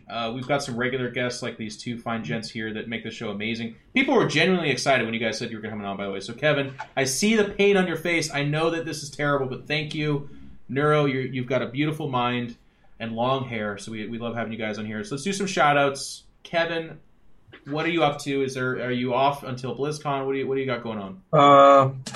Putting me on the spot, but I don't think I have much. I'm obviously going to spend some. I'm going to visit my brother a lot because I'm very excited for him and his wife. Other than that, I'm just streaming. I do want to say that today I ran a little tournament, sub tourney, and I actually thought it was really cool. And Obviously, I had a couple good players playing. Goblin won it, exciting 16-year-old kid, but he's 6.6 MMR, so was expected. But I really enjoyed that. So I will try to run a 5K MMR and below tournament. And one thing that I truly want to do, and I keep saying this, but I don't see it happening, is I want to run tournaments for people without ever any WCS points, because I think that would be a really cool thing as well, and that's a very easy line to draw. So yeah, I'm going to do a lot of that stuff on twitch.tv/Rotterdam08. Other than that, I'm just going to play a lot of ladder, and thank you guys so much for having me. Always fun. Rotterdam08 channel. I know you guys all watch it, but make sure and check it out. Neuro, it's your birthday. You're streaming after this. What else is going on with you, man?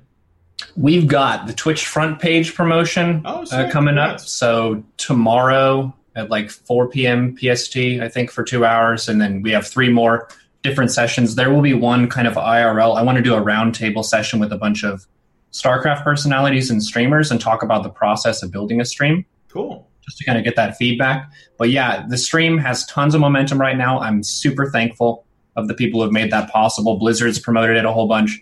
Being on here helps me out a whole bunch.